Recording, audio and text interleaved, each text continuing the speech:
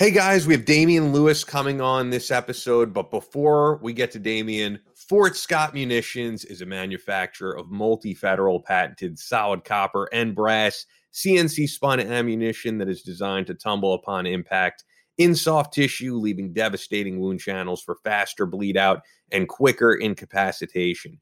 This ammunition was originally developed to innovate and improve on the standard of military-grade ammunition design. It was found that not only did the TUI ammunition outperform competitors in the self-defense industry, but it quickly became apparent that it would be a top contender with hunters alike. With the ammunition being CNC spun, the tolerances are some of the tightest on the market, ensuring that you receive the same results with each pull of the trigger. Before I give out the website, we are converting some new people. I mean, we had Jason Piccolo on the last episode, Border Patrol agent, Army combat veteran, and I saw yesterday he just ordered for the first time from Fort Scott. He's like, hearing about him on the podcast, I got to start shooting with him, and he's a big gun guy. He is convinced there is going to be a SHOT Show next year because he talked to the organizer. I'm a little bit weary if it's going to happen, but I'm just glad to see that we're convincing people to get on board with Fort Scott. Do good. I'd arranged. I'll keep it short, but I had a class this weekend in the Creed area, South Chicago, and again, ammo ran great, fantastic. Just give it time because, like everybody else, they're short on ammo. They're trying to keep up with their orders, but that says a lot for them because if people ordering their stuff, it's the best ammo. I honestly believe it's the best ammo in the country by far, and the family's tremendous, and the work group's tremendous. A lot of integrity there, so. Give a look at it, and they have a promotion right now with a couple of Tano's toolboxes. The guns, they're running promotions. Yes, I saw. Yeah. I was actually on FortScottMunitions.com last night because I was looking. They have awesome hats. I was checking out the hats, which I might order one. But I saw right at the top of the site, big promotion with Tonto's Toolbox giveaway, right? Two of them, and you know, they of course they can do whatever they want with them, but they stand behind me. They make the Battle Line shirts as well. If people don't know, Fort Scott makes our Battle Line. Not the podcast shirts. They're made by American Trigger Pullers, but Battle Line Cat. Yeah, the one that you're wearing, even though people don't see it. We're both rocking the red for Remember Everyone Deployed. But they make this. So they're in all sorts of different areas within the tactical world, but their ammo is where they started from, and it's give it a try. And they have plenty of 5.56. When I say plenty, they have stuff that they can send out to you 5.56 right now, which is pretty much the most common load on the rifle carbine side, and then 9mm. You can get your 9mm. Just, you have to wait a few weeks, but it'll get to you and you'll be happy with it. I love those guys. I stand behind them. Great people. And you were saying how they're running low on everything. But one thing I can say, because I've been looking at other ammo sites and just seeing what other people are doing, they're not price gouging or anything like that. You're getting stuff at the same price plus a discount if you go with us. So if you're stocking up on ammo, this is really the only site you need. Fort Scott Munitions is available throughout privately owned businesses in every state. As I always say, if your state still has a Second Amendment at this point with the way things are going, as well as direct online, of course, through FortScottMunitions.com, where you could use our promo code, which is BattleLine, for 15% off your order. Only available to listeners of the Battle Line podcast. Fort Scott Munitions is a proud supporter of Tonto, of course, Battle Line Tactical, and this podcast. Let's get right into everything.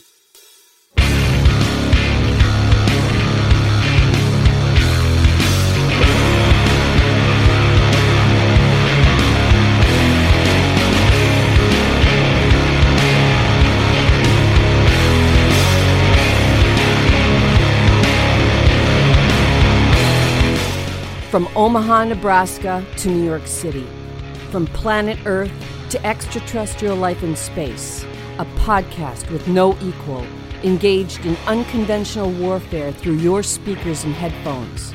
This is a show about embracing the suck, conquering your demons, and finding God in the face of adversity. Chris Tonto Peranto. Twitch is on. Motherfucker, I'm going to shoot you in the face. Ian Scotto. Ian and I have been dating for a long time. You are now tuned into the Battle Line Podcast.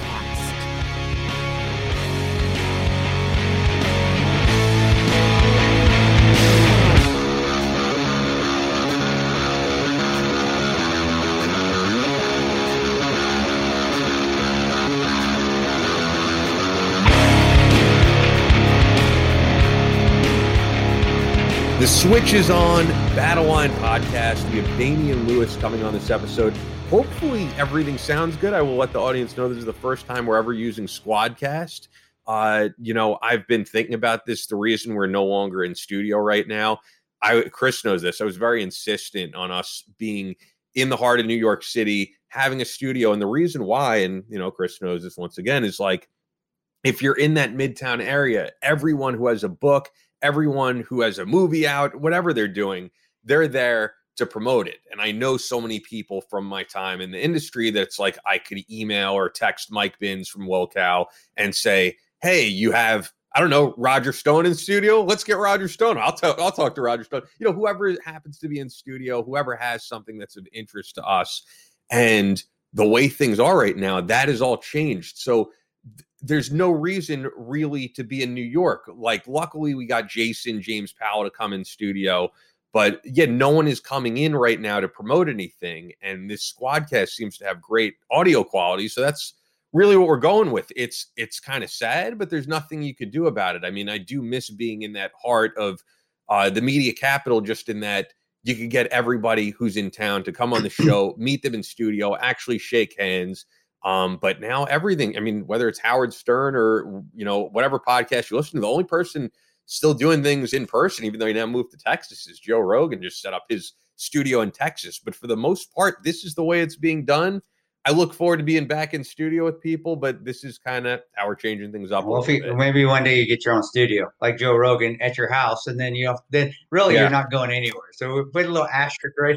You have to get people to come out. You know what I never even mentioned this to you. I was thinking about it because you were saying you live close to Larry the Cable Guy. I'm like, we could probably get Larry the Cable Guy to come to your house and do an in-studio show. That would be awesome. I didn't even think about that. I guess when I'm home, I just think about being home.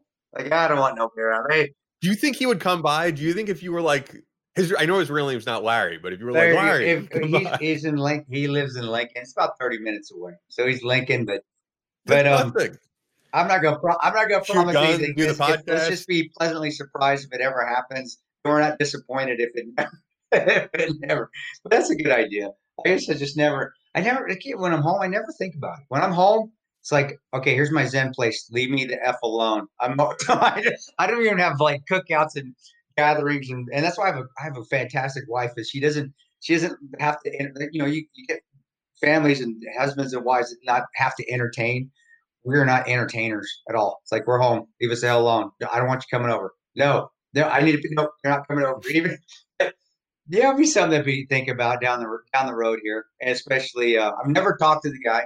We're not like buddies or anything, but from what I understand, I met him once. And that's right. Cool. We use the same studio. He does all his Mater stuff for cars. That's the same studio I do my reads for my audiobooks. It's the same studio. Great studio here. Wait, you know what? I didn't even realize that you did. Actually, I randomly came across it. I didn't realize you did the full audiobook for the Ranger Creed. Right, not Patriots Creed. You did for Patriots Creed and the Ranger Way. Yeah, I did the audiobook for both. The Patriots. How much of, because I do audiobooks as you know, and I will say how much of a pain it is. Because you're reading. The guy that does it here in Omaha Studio, he's of course he's done it forever, so he makes it fun. Great guy. But yeah, it's like mine took 2 days, so it's 2 days about. It's so hard getting it perfect. It takes me way more than 2 days. I'm working on Jim West's audiobook, and I do like a chapter. You know what though, because it's mine though, and I know how the tone I had when I was writing it. I think it's a little easier because I know what tone when I read it. I know what tone I was thinking in my head when I was writing it, so I get that same tone. And also you know this is just as good as I do. When you have to get used that when you make a mistake, you can just go back and read it again. Instead of feeling like a dog. Yeah. When I first, I was like, oh shit, I messed up. And be like, stop saying that. Just go back and read it again. I'm like, you can edit that quick? Is how we can edit that quick. Just if you mess it up, just read it again. And once you get in that flow, it goes. So I think mine, there's a little caveat next to mine for doing it in 2 days. Because again, it's my words. So I kind of know how it needs to sound, and it comes out correctly because I know what's intended to sound like. Where if I was reading somebody else's, I think it'd be a little bit harder. It really would, because you're just trying to figure out. It could also be partially because I'm doing the editing, and you're doing so I'm doing everything. So you may be very OCD. I got to get this right because you Yeah, so I can leave it to another. I also want to get it right. I don't want to, even like when Jim was on the show, he's like, every word is precise, and it is. I want to make sure I get all that stuff right. And there's also so many different types of martial arts that I have to make sure I'm pronouncing this right. But yeah, no, it's been fun. So you should mention, actually, because we said it in the live read, you just did a course in Illinois. I will say the photos came out fucking awesome, man. There's a photo of you close up, like, with the hand behind the trigger, and I could even read the bracelet. Like, they did that. It's so high definition. Those came out excellent. His name's Zachary Stern. He goes by Squatch Media on Instagram, Facebook. He's a professional photographer. He is a big supporter of Battleline, so he comes but I would highly recommend, if you ever need somebody to do a photo shoot, get with him, Zachary Stern at Squatch Media, and hire him, because he does, as Ian said, he does a tremendous job, and he's one of the coolest mofos I've ever met. He has all the gear for it. So he's got the drone, he's got the cameras. He's a tremendous pistol shooter too, So he likes being at the range. But the bottom line is, he's so easy to work with. I mean, he's there. Half time I don't even know he's there. He's taking a shot. Like, where the hell were you when I was taking? Because he's just doing his job. And check him out, Squatch Media, and he does, anytime he can come to a Battleline course and take pictures, he asks, like, stop asking, you just show up. So it's also, it's got to be a pretty ballsy job, because for one, he has to make sure he's not getting in your way, because you're in the middle of teaching a class. But at the same time, he wants to get that muzzle. He wants to get all of that in the frame, and he's right in front of you. I mean, these aren't just photos from the back of you shooting, because I have photos like that of me at SHOT Show. These are photos that you were zoomed right in, on the muzzle, on your finger on the trigger, getting all of every detail. That's the professionalism of him. Yeah, and he will. He will ask if there's a shot I'm going to do, and he's going to get pretty close to the muzzle. He'll say, "Can I get right there?" And I'll say, "Yeah, of course." And then I said, "Just watch it. If I start moving, it's on you. You got to start moving and getting out of the way." But he's been doing it for so long now, as far as in the tactical world, and taking pictures. Because he works, he works with Devad Defense, the gentleman Daniel Lombard that I taught with. Yeah. He does many pictures for him. He works with DS Arms, which is a big gun company there in the west suburb of Chicago area. So he's been around enough to know that I'm catching him when he's seasoned. Maybe when he was a rookie, maybe he was always getting in the way. But I think he's learned where he needs to be in position. But he does. He's smart. There is a possibility of error, and you never want error when guns are involved, because that's when somebody gets hurt. Well, he knows what he's doing, and he will ask. Like I said, those ones that gets right by the muzzle, he'll say, "I'm going to be right here," and all I tell him is like, "Okay, fine. I'm not going to shoot you. Just I may start moving, so just keep going left or right." But the pictures turn out amazing, and I highly recommend, if you need him for anything photography wise, not just on the gun range, anything, hire him. And it's just his personality. You want a photographer. I've been with some that are just bossy as hell. They're not fun. Like, stand here. I know. Leave me. He just go do your thing. I'll take the pictures. I'll edit them, and they're going to be awesome. And obviously they are. And again, just another lucky thing I fell in with a good photographer that for Battleline Tactical. He does a great job. Him and IMAP Studios there in Chicago, the Cow brothers, do a great job. They took some pictures while we were there as well.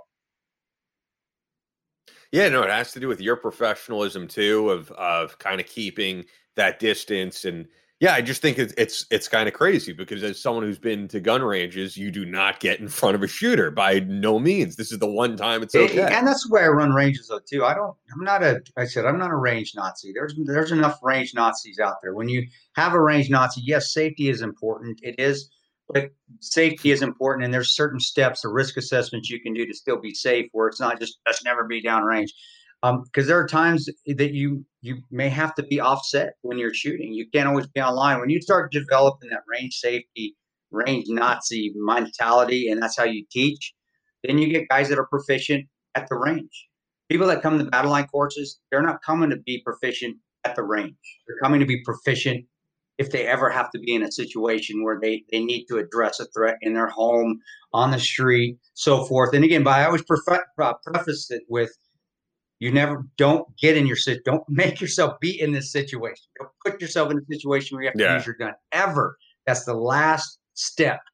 Try to get through everything first. But if you do, this is what you need to be aware of, and this is what could happen. I need you to get used to these things. And because again, you're going to rescue your daughter or your son that's in the room down the hallway, and there's a threat in between you. Well, guess where that bullets could be going into that area where your loved ones are. So you have to be able to mentally be ready for that. And that's why when we go to a range, there are some times where we're offset, but I always make sure there's enough dead space between people. Dead space being the space and not being dead. Dead space is a term which means there's enough space between people that if somebody's in front of the other person, there's enough leeway that you have to really switch over if you're going to shoot your buddy in the back, and it's not going to happen. And we have OCs, we have instructors with all the people as well. So if that happens where there is a mistake being a trip or a fall, which it happens, that they're there to, hey, muzzle, and they're pointing it down range. But most people are so proficient with their weapons. Even I had one guy fall. We were doing a movement and he fell, and it was awesome because he fell, and without even thinking, he moved his muzzle in a safe direction. I was like, oh my, you know what? That was the best part of this whole drill. I said, not your shooting. You're very accurate. Not your movement. It would look good until you fell. But I said, what was awesome is that you knew where your muzzle needed to go. And I said, that's learning right there. And if you have a flat range mentality, which is just online standing shooting, you don't get that sort of training, and you don't get that habitual movements where you need to be safe with that muzzle, where if you're able to move and do dynamic movements on a range, where you're able to obtain that proficiency. So it's awesome. In Crete, they let me do that.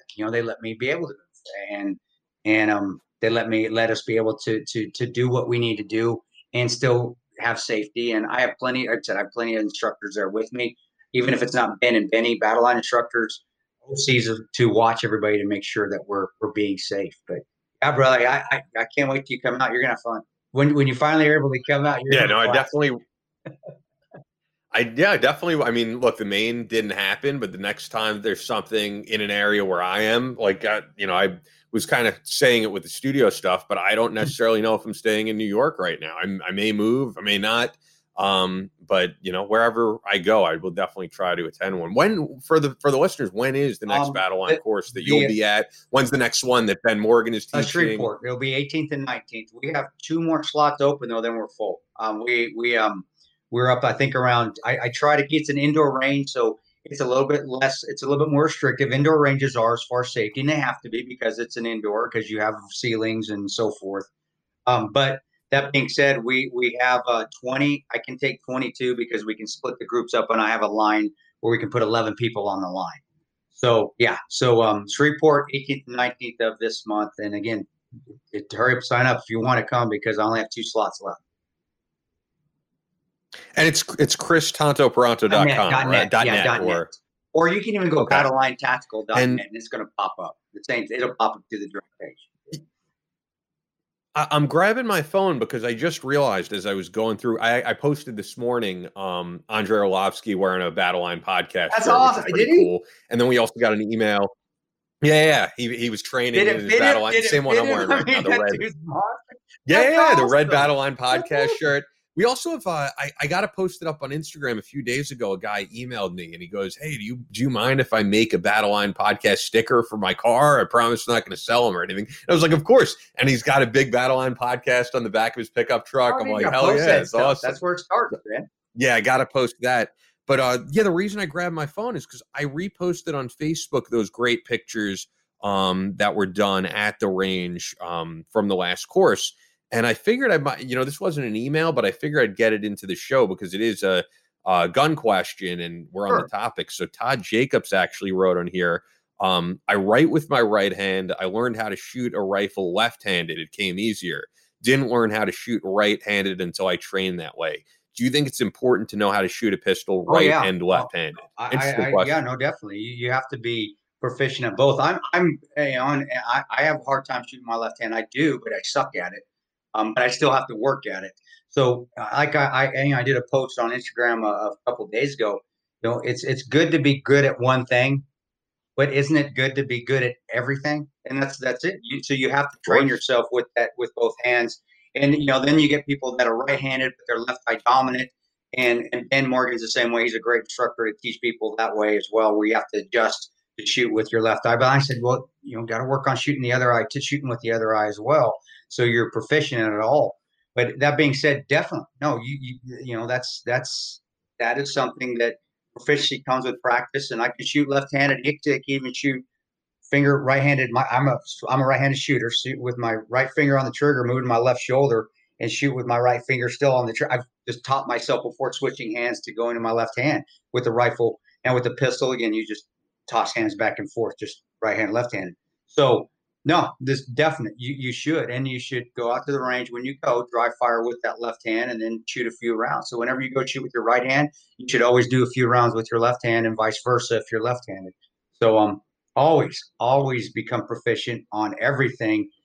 So when you need it, you can adequately and effectively use whatever hand, whatever tactic you're using efficiently, right, left-handed, kneeling, standing, laying down, standing on your head, twirling around. We're getting about that, not twirling. But that being said, always train on everything. And but being right-handed, I only know a few right-handed and left-handed shooters that are good, equally as good with both hands.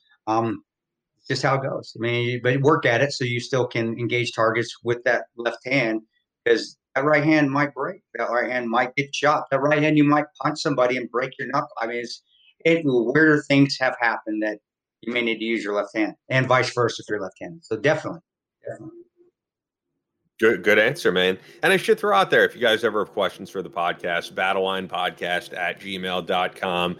I want to make sure we give Damien enough time. So before we get to Damien, as always, Fort Scott Munitions is a manufacturer of multi-federal patented solid copper and brass CNC spun ammunition that is designed to tumble upon impact in soft tissue, leaving devastating wound channels for faster bleed out and quicker incapacitation. This ammunition was originally developed to innovate and improve on the standard of military-grade ammunition design. It was found that not only did the TUI ammunition outperform competitors in the self-defense industry, but it quickly became apparent that it would be a top contender for hunters alike. With the ammunition being CNC spun, the tolerances are some of the tightest on the market, ensuring that it receive the same results with each pull of the trigger. If you go to a Battle Line tactical course, you guys are always shooting Fort Scott. So, Fort Scott Munitions is available throughout privately owned businesses in all 50 states, as well as direct online through fortscottmunitions.com, FortScottMunitions.com. Use the exclusive promo code BattleLine for 15% off your order, only available to listeners of the Battle Line podcast. Fort Scott Munitions is a proud supporter of Chris Peranto, Battle Line Tactical, and the Battle Line podcast. And joining us for this episode, Damien Lewis, best-selling author. Let's get right to him.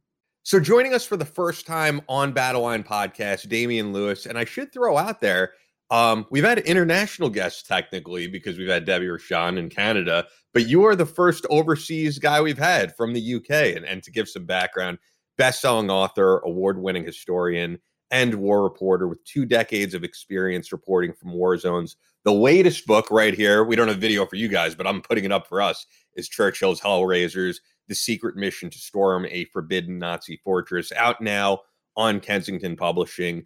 The book really dives into the British SAS and kind of the early special operations of World War II. And first thing actually I wanted to ask is, just looking at the entire series of books that you've written over the years, which is dozens and dozens of books, you have so many about early special operations, World War II, the Nazis, fighting the Nazis. Where did the fascination start and you getting to the history of all this? I guess in a way it kind of started from, 2 things. First of all, I was a war reporter, so, 20 years reporting from all those places you can imagine. So war was kind of in the blood. And then I met a survivor of the SAS and the Long Range Desert Group and the SBS from World War II, a guy who's still with us, and he's now 97. Wow. An amazing man called Jack Mann. And just a quick indication of what he was like. We met in the Victory Services Club in London, which is a club for veterans. And we had dinner, and he was probably early 90s at the time, maybe 91, 92. And as we got up to leave, he had to walk down a kind of alleyway between two rows of tables where people were eating. And a guy came the other way who was probably in his 50s and blocked Jack's way. And Jack squared his shoulders, and he had his SAS and Long Range Desert Group badge on his blazer and his tie on, his SAS tie. And he just said to the guy, "I'm bigger than you are." And this guy, who was 50, 60, 40 years younger than him at least, stepped out the way. And I thought, they don't make them like that anymore. So yeah, that's kind of part of the reason why I thought these guys need to be written about whilst there are still a few alive. So you did a lot of the stuff, and I didn't know this, Damien. Did you do a lot of the books about the SAS after doing the war reporting, or was it in between? I thought it was the other way around, to be honest with you. No. So I was a war reporter when I was a lot younger. So I'm not as old as Jack Mann, but I'm pushing it. And I was 20, 21 when I first went out to crazy parts of the world. It's war reporting is a young man's game. You guys know that. It's something you do when you don't have kids, you don't have a mortgage, you don't have a family, you don't have a wife, certainly, and you're not too afraid of getting shot at. And I've got all those things have changed my life. I'm terrified of being shot at. I've got a wife and kids and a mortgage. So yeah. So I stopped the war reporting, and I now write books about war instead. You can tie in your own experiences. It brings some realism to it. It really does. Do you know that? You're absolutely right. The point about it is, because I also write about modern day general elite forces operations. And I tell you one thing, right? When I sit down with former Navy SEALs or SAS guys, whoever they might be, although I've never been, I was always using a camera in a war zone. They were using weapons. But we've got exactly the same access point, exactly the same experience. When I've got these guys in my office and I'll be frank with you, often they're crying their eyes out because they've got post-traumatic stress. I get it. They're talking about stuff they've probably never spoken to anyone else about before, and I can relate, and I know exactly how they feel. So I think if you're going to write about the horrors of war, the incredible courage of war, the bravery, the suffering, and all those things, you've really got to have experienced it to do it to the best you can. You got to give it justice. You definitely do. Yeah, absolutely. And the gentleman from the past wars, I mean, that's what made me want to join, was reading about old Rangers. Actually, the last Darby Ranger, and I may write his book next year. He passed away a few days ago. He was the last guy with Colonel Darby.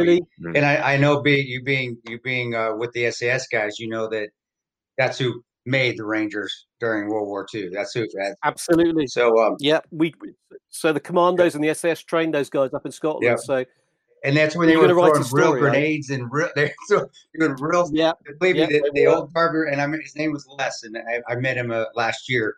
A great guy, and he was. I couldn't believe he was more happy to meet me. I'm like, are you kidding me? You're a legend. You started the Ranger Battalion with Colonel Darby. But to listen to his stories about how they were trained to become Rangers by the SAS guys, and how the fisticuffs took place after the training as well. I said, "Oh yeah, we get," but then we'd hug on each other.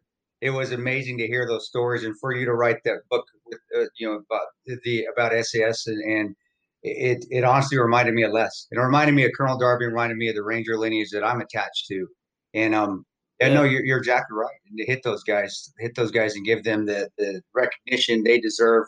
It's admirable, and it's admirable that you have that insight too, as far as doing the war. Yeah, because there's less and less of them around. Oh yeah,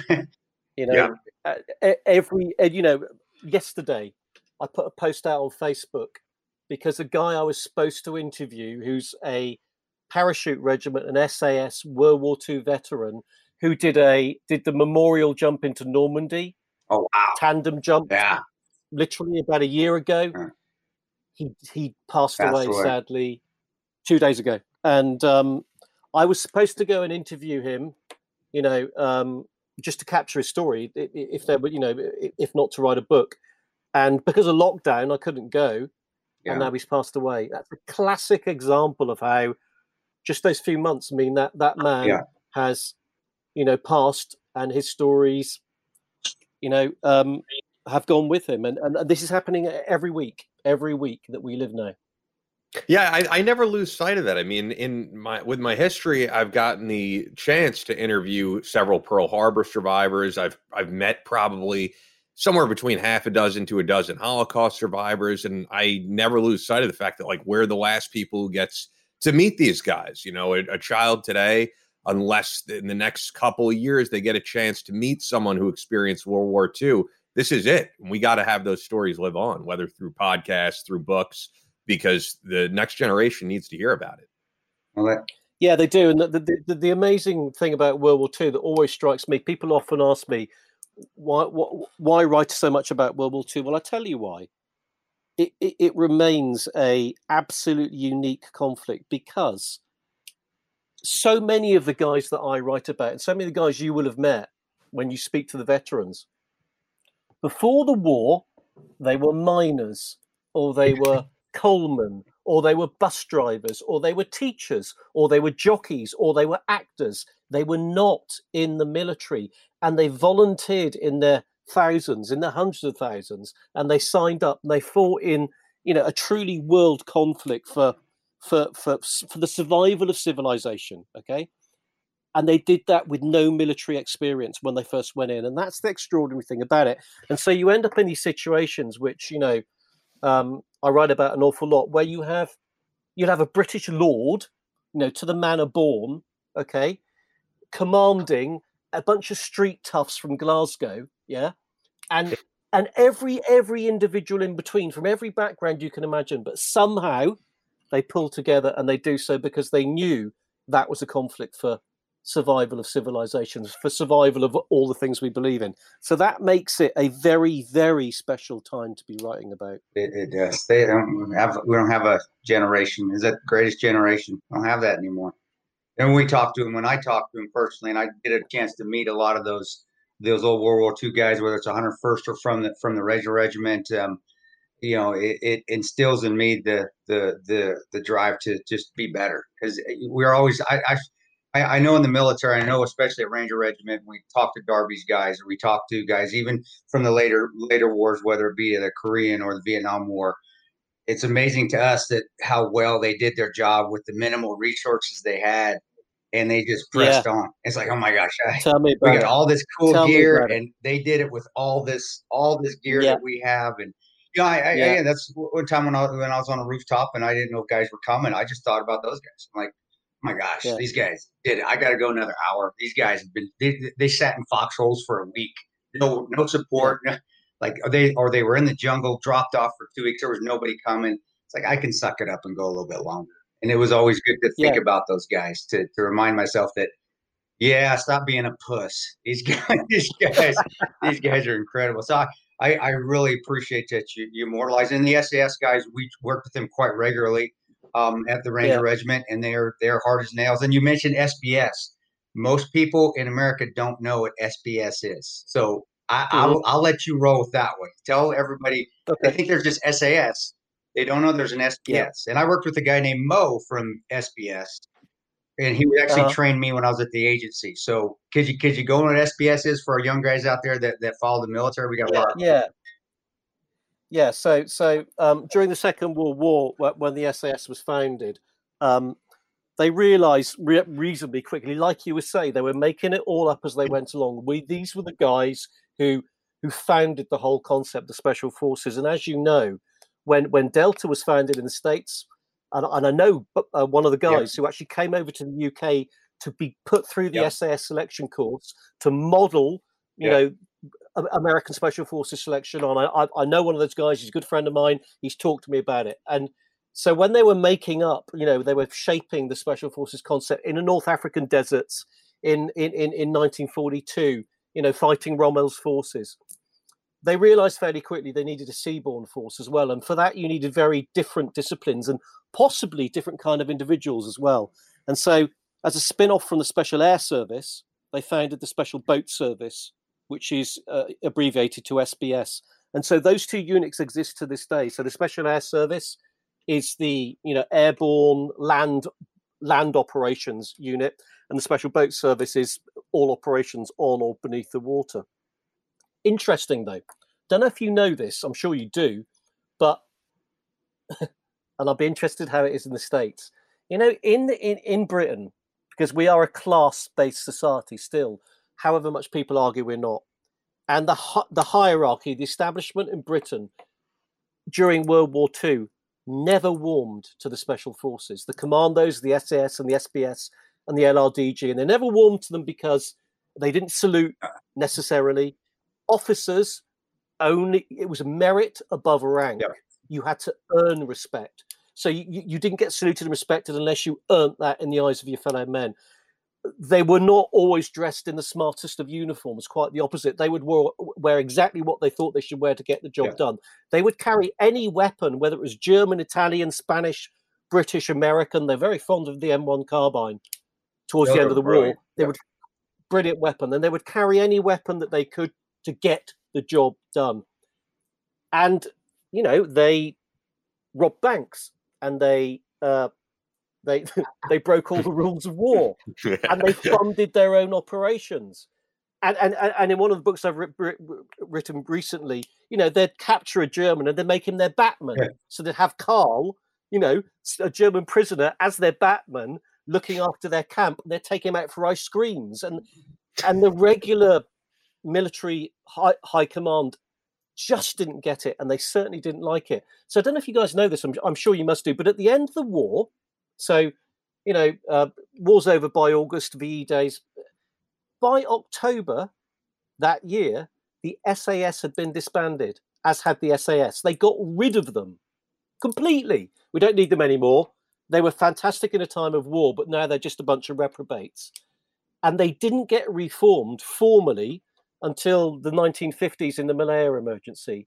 So for, you know, you could argue almost 10 years, we had no special forces. And if they hadn't been reformed, of course, there would have been no model upon which US special forces would have been founded also. And that kind of like that 10-year part of British special forces history is very, very little known about. I guess it's something that people don't shout about because, you know, it was not our finest hour. You know, what a reward for these people who had given everything and seen so many of their friends and comrades die in the most horrific ways, and done, you know, some of them had done 4 or 5 years of back-to-back behind the lines operations. Imagine that, 4 or 5 years. You know, sometimes they were doing, you know, 2 or 3 operations a week. Imagine that over 4 or 5 years. And the reward they get at the end of it is they have their beloved, you know, unit that they found disbanded. Yeah. I didn't know that. I didn't know they had it disbanded. And I can see, though, because we have that issue in America, not so much anymore, because now they've realized that JSOC, or Joint Special Operations Command, which Ranger SEALs, Raiders, Delta, SF, is a necessity, and they're the ones that are really fighting most of the wars now. But even First Desert Storm, Norman Schwarzkopf hated special operations, hated them. He did. Because he wasn't going to send them in. Yeah, he refused to send them in, and then can't control them. And then they started dropping the Scuds. Yep. Saddam started dropping the Scuds on Israel. Yep. And Schwarzkopf realized that you couldn't find them from the air because he was hiding them in buses. Yep. And he was chucking them through Iraq at night so you couldn't see them. And so he said, and de la Billière, the British special head of special operations, went to Schwarzkopf and said, look, old boy, I think maybe there's a role here for some boots on the ground, and that's why they sent them in. That's why they sent them in. I remember reading that story, and it didn't shock me either because I was in at the time. I was a young private at the time. I was at Ranger Battalion, right. But you knew that there was, even at Ranger Battalion, or I know the guys at Group or guys on the teams would tell you, you could always feel, because even us, we were different on the base. We're put back in the back corner. Big fences surround our compound, so you know every other compound, the regular army, you can see it. You can't see into our compound, and there was an us and them, and there always will be an us and them. And the training is a lot harder, and the vetting processes are extremely a lot harder, of course, and the just to maintain that readiness to stay in is a lot more difficult, but it should be. So I wouldn't say that that it's all of the regular army or the regular units. It's their fault that there is. Like, we're a little bit more arrogant too. Yeah, we got that swag, and like your SAS guy, hey, I'm bigger than you. It stays with you, but it's well earned. And you know what? And we don't want to fall under regular army regs. We don't want to fall in the regular military because I don't think any of us feel like we are. And there's, I'm not knocking them. It's just there's a dichotomy, there's a difference, we put that extra time in to become to become a little bit more efficient. Let's just say it nicely. That we're going to say, you know what? Yeah, we've done a little bit more, we've stayed in a little bit longer, or we've done a little bit harder stuff. So I think we're going to be treated a little differently, and we're going to have that little bit of arrogance because when it's time to go in, we're going in first, and we may not have it. Nothing's going to stop you. Exactly. You're right. We're not going to lose. It's not going to happen. There's people who join the military for all types of reasons, which we've talked about here. And you've even seen some stuff go viral of people being like, why do you join the military? Oh, I hate this. I'm just here to go to college. And you do see a lot of that. And I don't think you could tell me better, than I can, but I don't think special operations has that problem. No, they are not going in for the GI Bill. You're going because you want to go in. And it was, I saw it from the top down when they were trying to make everybody the same. I was in when they gave our black berets to the whole army, when General Shinseki, that we don't have to edit this out, that ass clown, decided, oh, yeah, well, let's give everybody the beret that the guys earn with blood, sweat, and tears. And that was when they were trying to, believe me, I really believe they were trying to make it, and you can't do that in the military. They're trying to make, hey, we're all the same across the board. Everybody's equal. I'm like, no, that's not how it works. And it saw that real quick that it didn't work that way. So, of course, changed the berets to tan. But that extra work that you put in and that stuff that you've talked about in the lineage in the World War II is, I think people, if they don't understand the difference between special operations and then also just the regular units, they need to read those to see how that lineage has come to this point where we're always trying to prove what those guys did in the past, that we can do it too. But I ain't gonna lie, don't even tell me. Being out in Bastogne, are you kidding me? Or somewhere like that with no winter clothes on, or climbing the cliffs in Normandy. Could I have done that? I don't know. I know. I think I'm a pretty tough guy. I'm getting older, but that's a different kind of toughness, man. That's and it just admires it. I'm a big admirer of those units because I'm with the lineage, and I can say, yeah, I'm part of that lineage, but I still admire those guys that you write about. Like, oh my gosh, how the hell did? Yeah, I don't know if I could have done that, man. It's amazing. Yeah, no, they really, they really pushed the boat out, and of course they were doing stuff that no one had trialed before. They were taking vehicles into environments that had never been taken. Chevrolet trucks, in the desert. Willys Jeeps. They were bolting machine guns onto them and bazookas and grenade launchers, whatever they could get their hands on. This was making it up as they went along. And that's what makes it so fascinating. The other thing that I love about these kind of stories from World War II, and I'd be really interested in your take on this, being a modern US veteran, right? So, for example, in Hellraisers, and it's part of the reason why I wanted to write the story, because I'm a bit of a rule breaker myself, always have been, as I'm sure you guys are, and The guys in command of the mission. So the mission is to go in and take out a German army headquarters in Italy to try and stop bring the war to a close in Italy in 44, 45. And the guy goes in. This is the point. He's an SAS major called Roy Farron, already the winner of the Military Cross 2 times over. So once for an incredible last stand on Greece, where he gets terribly injured, then he's taken captive. He's held in Greece by the enemy. He escapes on one leg. His other leg is basically, he's on crutches. He escapes, gets back to Allied lines. The most incredible escape story you can ever imagine. He gets his 2nd Military Cross. And so by now, he's been fighting for 4 years. And he's one of the SAS's senior commanders, very experienced, Major Roy Farron. And when his men are going to parachute behind the lines in Italy to take out this German army headquarters, which in itself is an extraordinary thing to do, because, these are not a classic SAS mission. This is a massive static target with 1,000 German troops defending it. So 40 of his men are going in. And of course, he wants to go in and lead them. And in fact, it's an American commander, because interestingly, in Italy, the SAS were under American command. Okay. And it's American C-47 Dakota Skytrain in America, Dakota in British parlance, that are flying them in. It's a squadron of C-47s flying them in. And so Farron goes to the US Lieutenant Colonel and says, look, sir, I want to deploy with my men and I want to lead this mission on the ground. And the lieutenant colonel says, you've got my blessing for the mission to go ahead, but you cannot go in and lead it. And Farron says, why? He says, because you are too experienced for us to lose. We've lost so many senior SAS commanders in the war. We need you back here. Farron says, okay, sir, I understand. But would you give me permission to fly in with my men to see them off? And he bought it. The commander bought that shit. He bought it. And the American commander goes, yeah, sure, of course you can. So he gets on the plane, he flies in, and he says to the C-47 crew, who are American, he says, when you get back, you tell everyone I fell out. I was helping dispatch my men, and I fell from the aircraft. And he is the first, Major Roy Farron is the first to jump. And of course, he jumps out with his parachute and all his regalia, and he gets on the ground and he leads the mission. But the point is, and of course, he faces a court-martial of course, as a result.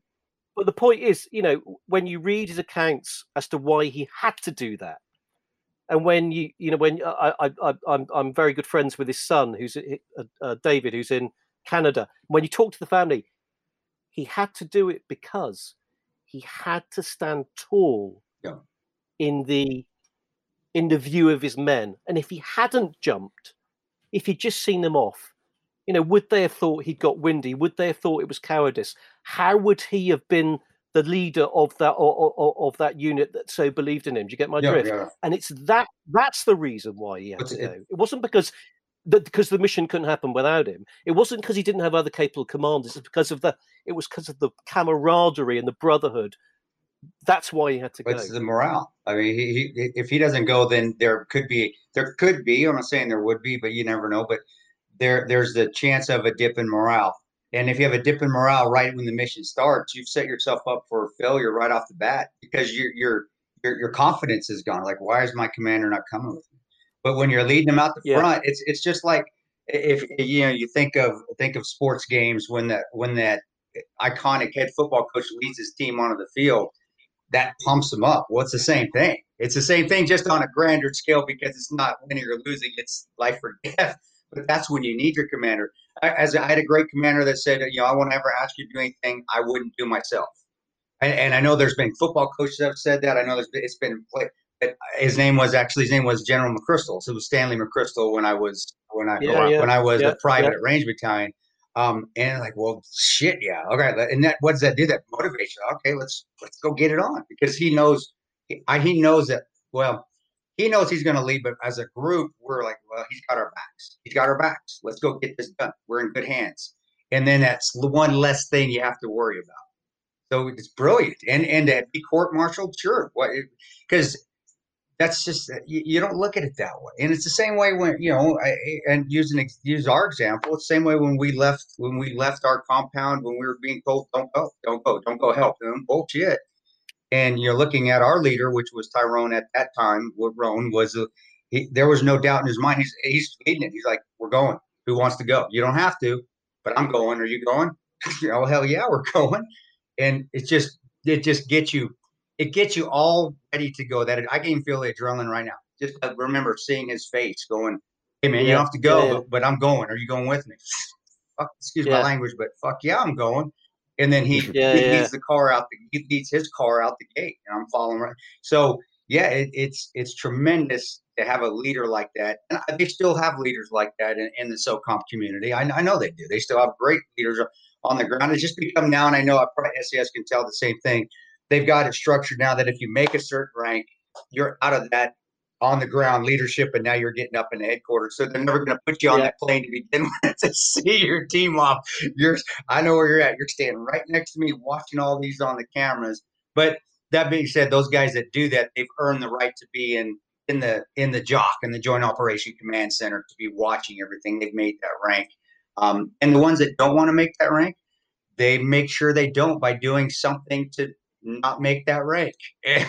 Yeah, so, sure. But you're exactly right, and that's the bravado that we saw, and the ones that I read about that made me want to be where I was, where I want to be at Range Battalion. Were those kind of guys that were those kind of guys that would get in a little bit of trouble, but they did it on the good of their troops to take care of their troops. That's amazing. I know that's an amazing story. And like I said, I got chills a little bit because it reminded me of a few things I went through. It's awesome to hear that. And that's all. My question I got you with you here is, when you were younger, and I know we're shifting gears a bit, were you doing a lot of the stuff in the Balkans when you were doing your war reporting? Were you in Ireland doing like IRA stuff? And when stuff you're doing, I want to know what was your most sphincter clenching moment as a war reporter? And if you got several, give me several, because I know I want to hear about that, because I worked in Iraq and had some reporters around us every once in a while, and I know sometimes they were right in the mix too. So yeah, I wanted to be asking you that since we got you on the show. I want to know what were you at Sphincter 10 where you went to put a lump of coal up your butt and it would have become out of diamond at the end? What was it? Okay, well, several answers. First of all, I never reported from Northern Ireland during the Troubles. I just never wanted to go. Sure. I mean, okay, the Balkans were a really ugly, dirty war, but Northern Ireland was close to home. So, I mean, I did report for the Balkans. I was in Kosovo and various other places, but that's something that I'm sure you'll relate to. I'm sure you'll understand what I'm saying, because most people don't, but you guys will. Tell me if this hits home, right? Sure. When you are shot at and you don't get killed is when you feel most alive. There is no greater feeling of being alive ever. Maybe when your first child is born, or that's that. But when you're shot at, and when you think you're going to die and you don't, is when you feel most alive. And at that moment, your mortgage, the argument with the wife, the breaking up with the girlfriend, failure to get the degree you wanted, every other thing in life, smashing up your car before you left home. It's all completely irrelevant, because that is the most pure experience of living you can ever get. I agree. And it's and it's something that you can only understand. Only people who've been in that situation will understand that. Because I say this quite a lot when people ask me, So I was doing a podcast recently, and the guy asked me, he was an English guy, he's a football commentator, and he said, because he was interested in the parallels with football, and he said, what's it like being at war? And I said, it's when you feel most alive. And he couldn't understand what I meant. And then I suppose and again, I'd be really interested in your take on this. So when I first thought I was going to, get killed in war reporting, I was in Burma, and I went there and I embedded with the Karen, if that means. And so the Karen were one of the tribes who fought with the Allies, with the British and the Americans, against the Japanese in the Second World War. And then at that stage, they were fighting against the Burmese military junta. It was a civil war. And I spent a year living with them. And when I say living with them, I was in the jungle, but I was living with them so they were, we were, there were times when we were like 8 weeks behind the lines, just with, 100 of their fighters and camping out in the jungle. And anyway, so there's one morning, and the commander came to me and said, we got to go down the hill, cross the river into the village. The Burmese soldiers are in the village. There's 1,000 of them and 100 of us. We're all dead, probably. And I can remember going down that hill, and it's a really strange thing to say, and I was 21, so probably that explains it. I can remember thinking, well, if this is it, if we're all going to get shot to pieces in this water, then I'm going to keep the camera running, because at least that way there'll be a record, and I've got a reason to be here. And maybe it was the discipline, because it's a really interesting thing when I talk to soldiers. Being a cameraman, there are so many similarities to being a soldier. You've got to keep counting the number of minutes you've got left on your like the number of rounds, like your magazines, like your rounds in your magazines, right? You've got to keep a check on the battery power. You've got to keep your lens clean. It's all the same kinds of discipline. And I think probably that first time, it was the adherence to the discipline of being the cameraman that got me through the fear of being about to die. You're doing your job. You think about your job. Yep. Gotcha. Does that relate? That is actually the first about the bullets. It's even before then. I call it, I told people, it wasn't even the bullets. It's that it's your time to go. It's time to go, and the adrenaline kicks in. And if you're able to take a deep breath, and I say just accept the situation you're in. Fix it. You're here. What am I going to do about it? And the world doesn't close. It actually, I call like a horse with the race horses with the blinders on. You take the blinders off, and now you can see everything, and everything is so big. Man, that's why we have a problem when we come back, because everything's so vivid, and you can only get that vividness when you're in combat. You can only get it there. That's the only. And if you're able to, if you're able to handle the situation, and my thing is, when I say handle, it's not that you're going in, oh, I'm going to kick everybody's ass. It's just you do your job. There wasn't anger. There wasn't happiness. There was nothing. It was, and you're not a robot either. It's time to do your job. Let's go. And you start moving out. You start moving into position, and then the bullets start snapping by you. They don't, except people think they whiz. No, they crack because they're breaking the sound barrier. When they go by your head, it's not. It's a. I smile. I just like, God, that's awesome, because I'm enjoying the moment. You're enjoying it. Like, and I can shoot back. So I'm like, all right. And it's not a bravado. It's like, all right, you want to shoot at me? All right. You want to play games? Let's go play games. And it's not an anger thing, because they can hit me too. It's just you've trained for the moment, or you've been in the moments before. Because sometimes by that time, by the time in Ghazi, I've been doing this stuff for 10 years. So the team was very senior at the time too. But you're exactly right. The vividness. That's why I do talk about the movie a little bit. 13 Hours is with Michael Bay. He got the right, because every war movie that you really see is always dirty and grimy, and the colors are a little dull. If you watch 13, we even told him, like, it's not like that. The colors are the most vivid you'll ever see in your life. The sounds are the most vivid sounds you'll ever hear in your life. And time slows down. It's just because you're not paying attention. It's like summer. Yeah. So that's kind of what happened the first time I thought, I was going to, be shot to pieces or whatever. I had exactly that experience. Everything was so clear and so bizarrely calm, and did the job. And actually, they just moved on. So we got through, and there was a bit of a firefight. We got through it okay. And then, there've been lots of absolute. I look back on the kind of stuff that I used to do, and I think you were absolutely insane. But that's the thing is, you can think about it and enjoy it. You're like, oh my gosh, that's so amazing. That's how I look at it. Like, man, how lucky am I to have experienced all this stuff?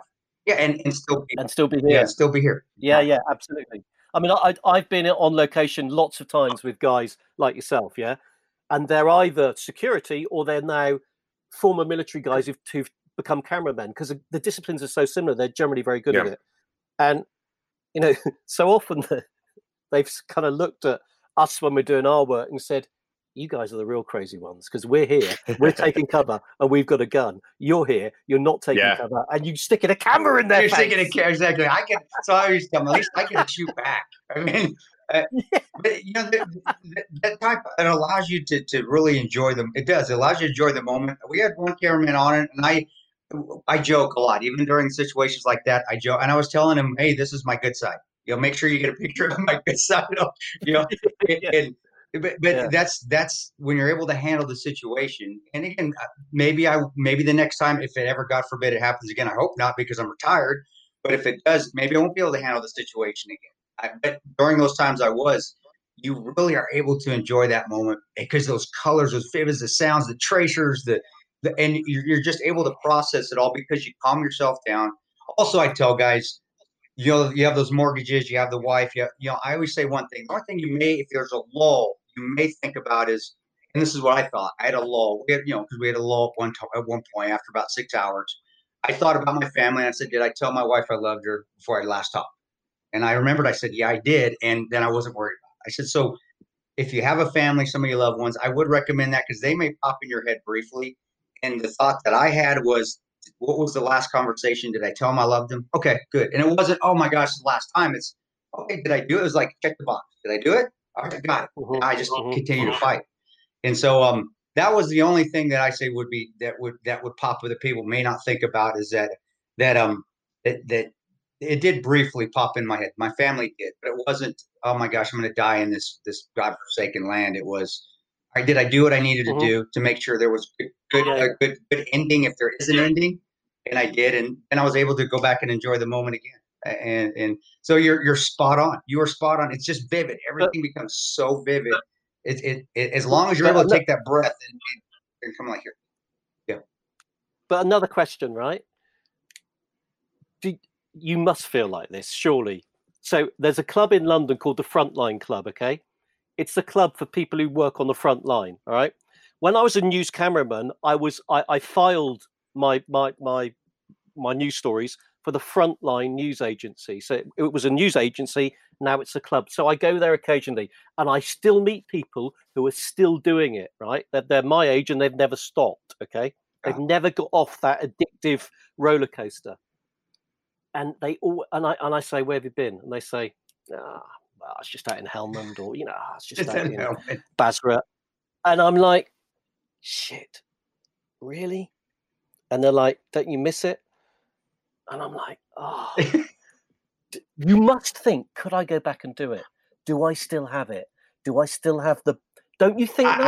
You know what? I still teach firearms, and I still stay in pretty good shape. So and people can hit me up and dog me out for, well, listen to this. Do I still think I could do the job? Yeah, I know I could. I can still go run 5 miles easy. And I'm not a 5.5 minute 5 mile runner anymore, but I can at least still do the airborne shuffle and do it in 8. You get it done, 8-minute mile. But also, I'm able to push that aside. You every day, and I tell guys, you're gonna have to push that aside. You have to. What is your job now? Are you gonna close that chapter?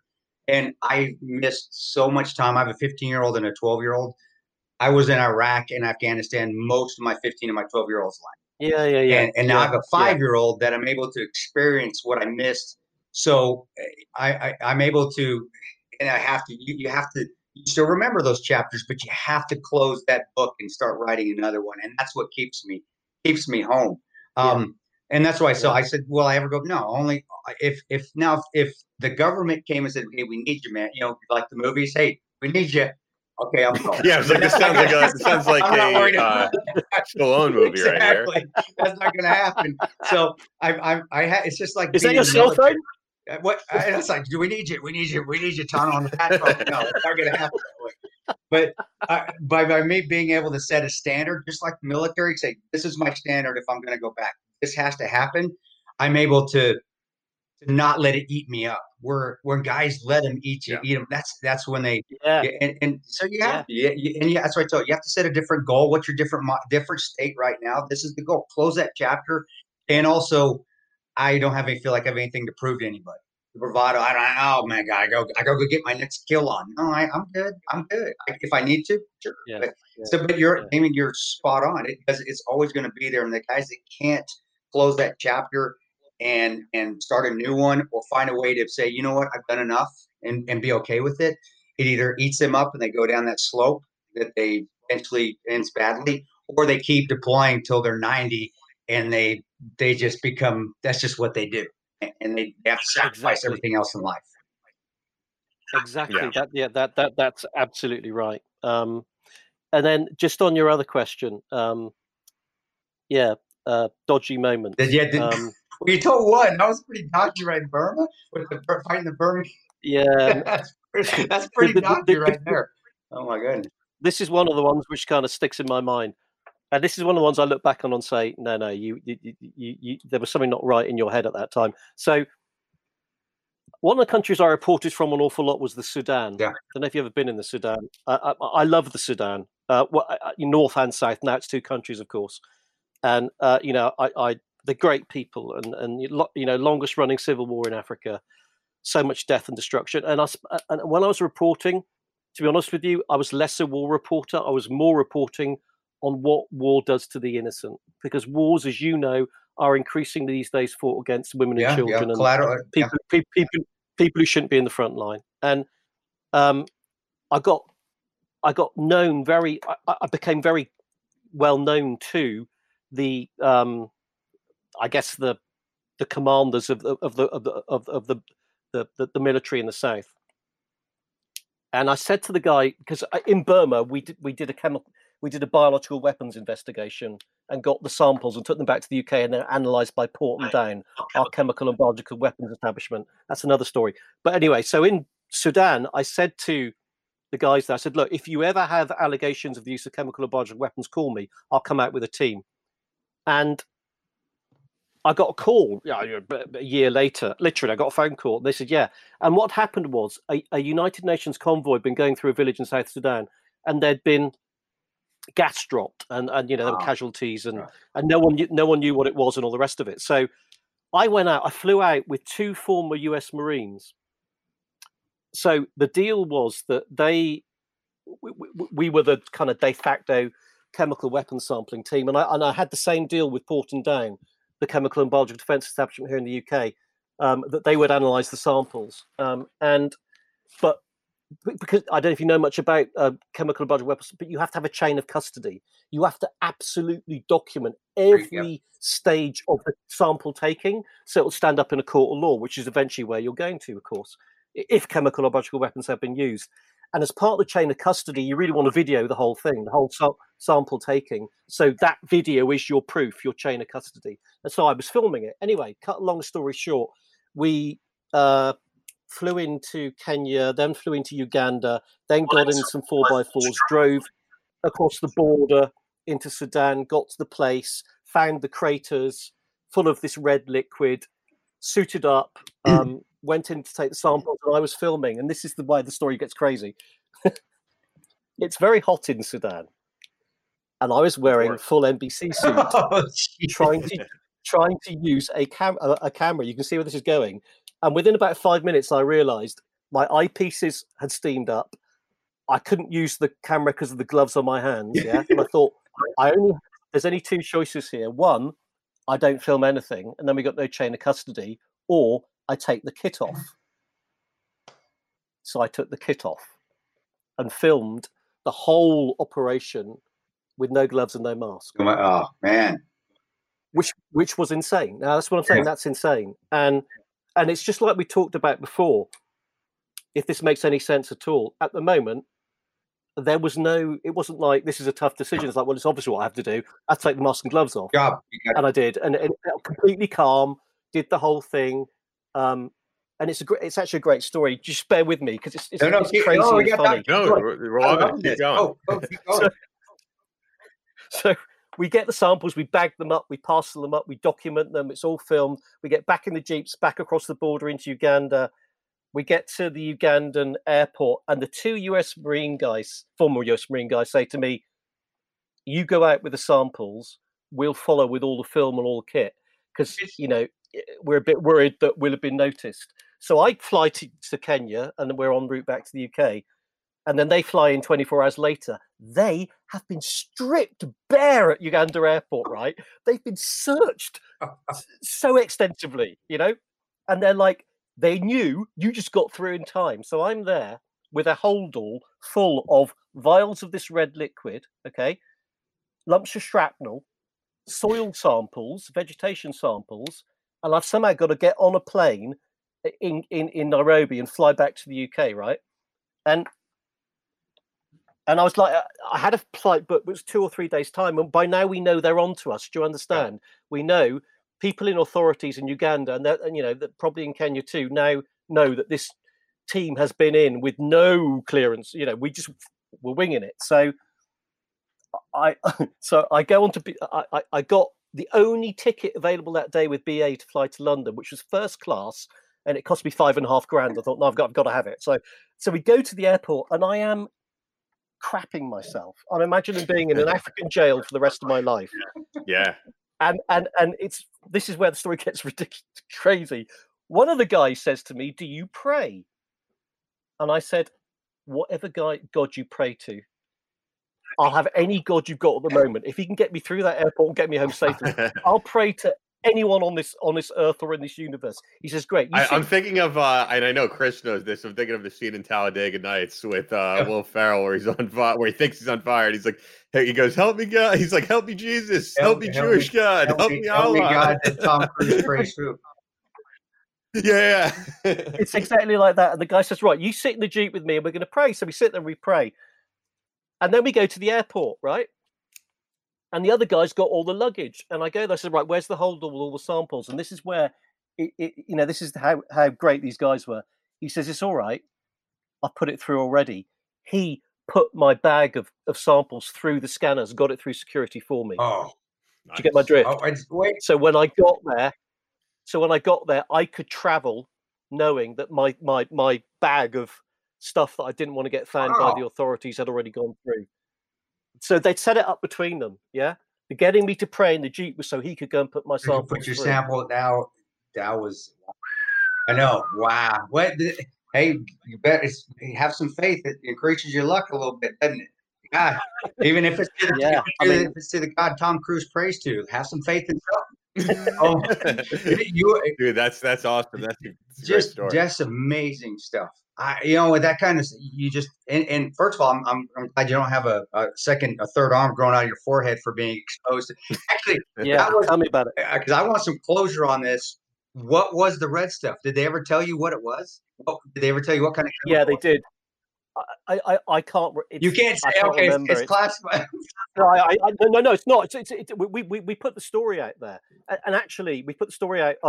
We broadcast the story, and and Port and Down released their evidence. We broadcast the story. I just can't remember the name of it. It wasn't a common one. It wasn't mustard. It could have been a derogation, degradation product from mustard. I can't remember.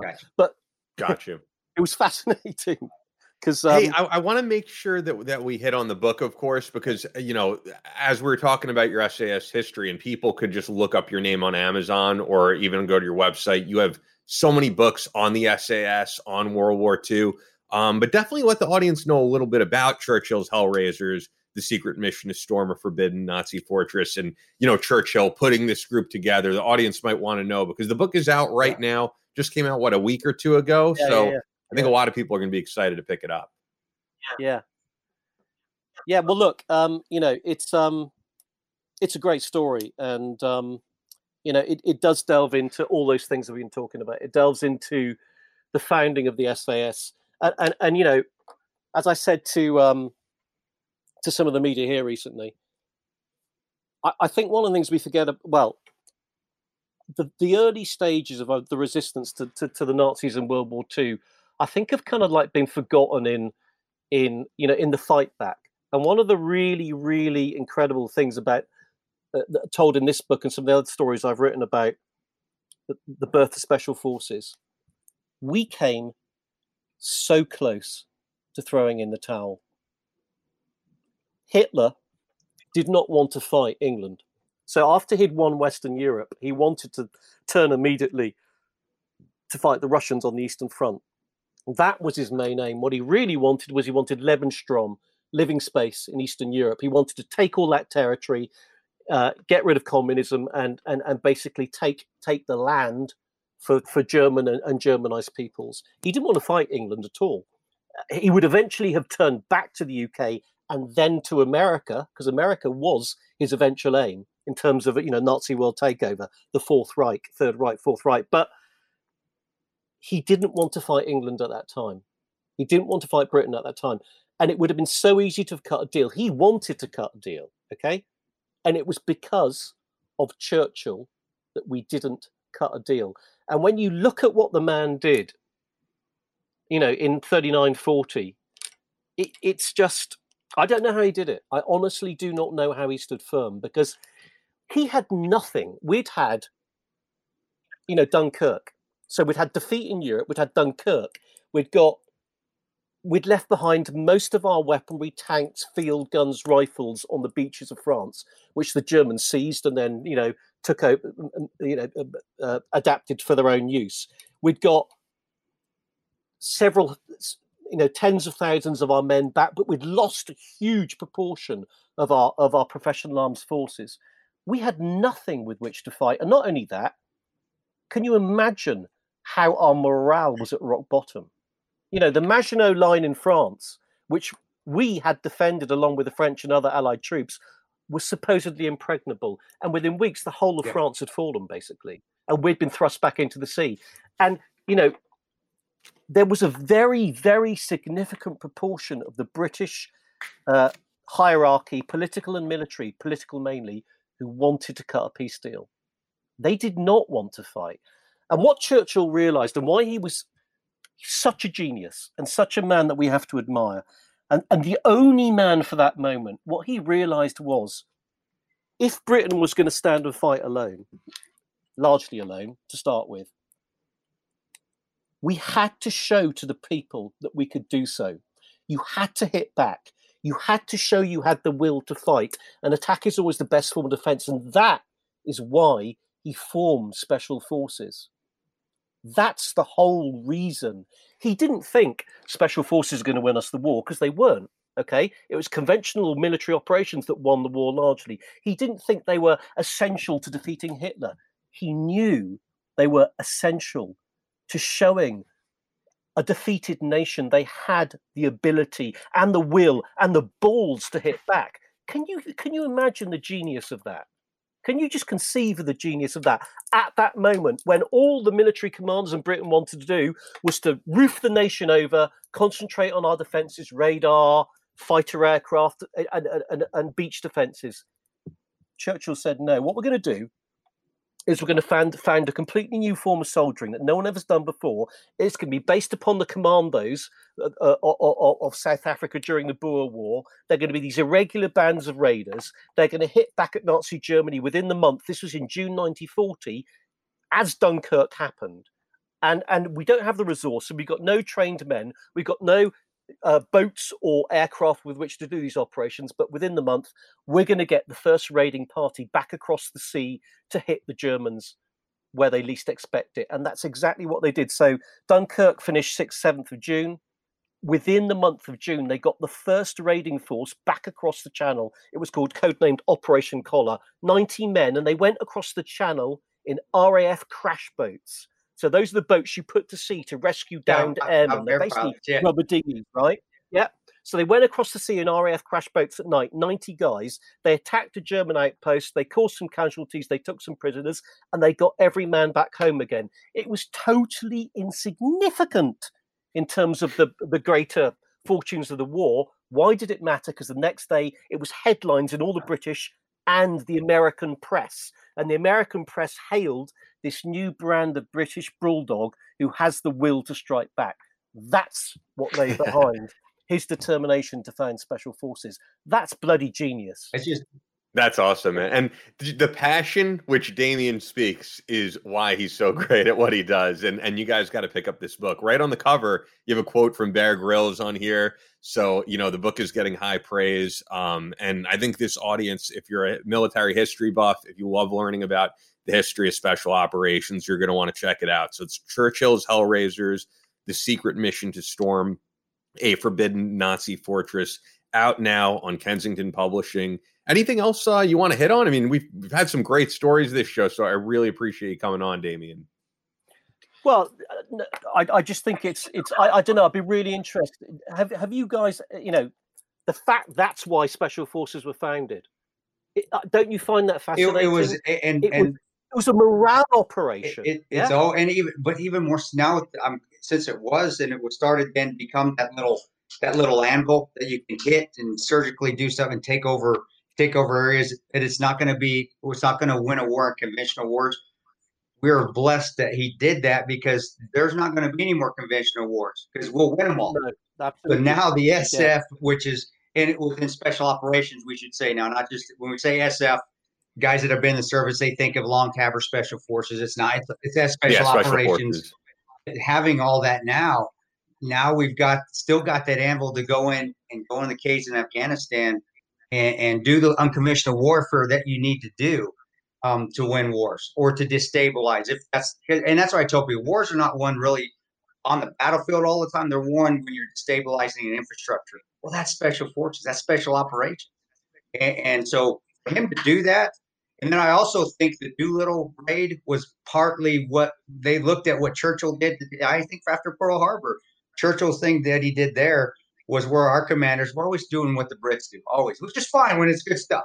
It's like what they decided to go in. Hey, we're not going to make a big difference. They just hit Pearl Harbor, so let's go hit the Japs. Where they, excuse my language there if that's politically incorrect, but that's World War II. I'm not about anyway. Going and hitting them again. But that was from, I honestly believe, and somebody says, how do you know, Tom?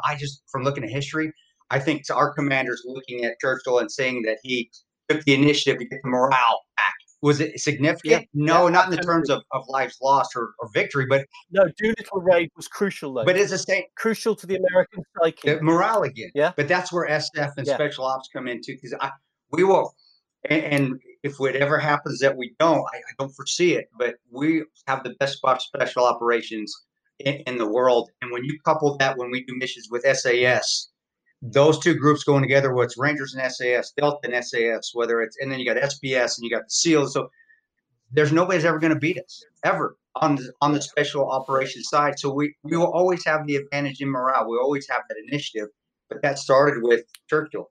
And you're going to think that now. That started with him up to this point. No, it did. And just one kind of final point, which I always find, really, really fascinating.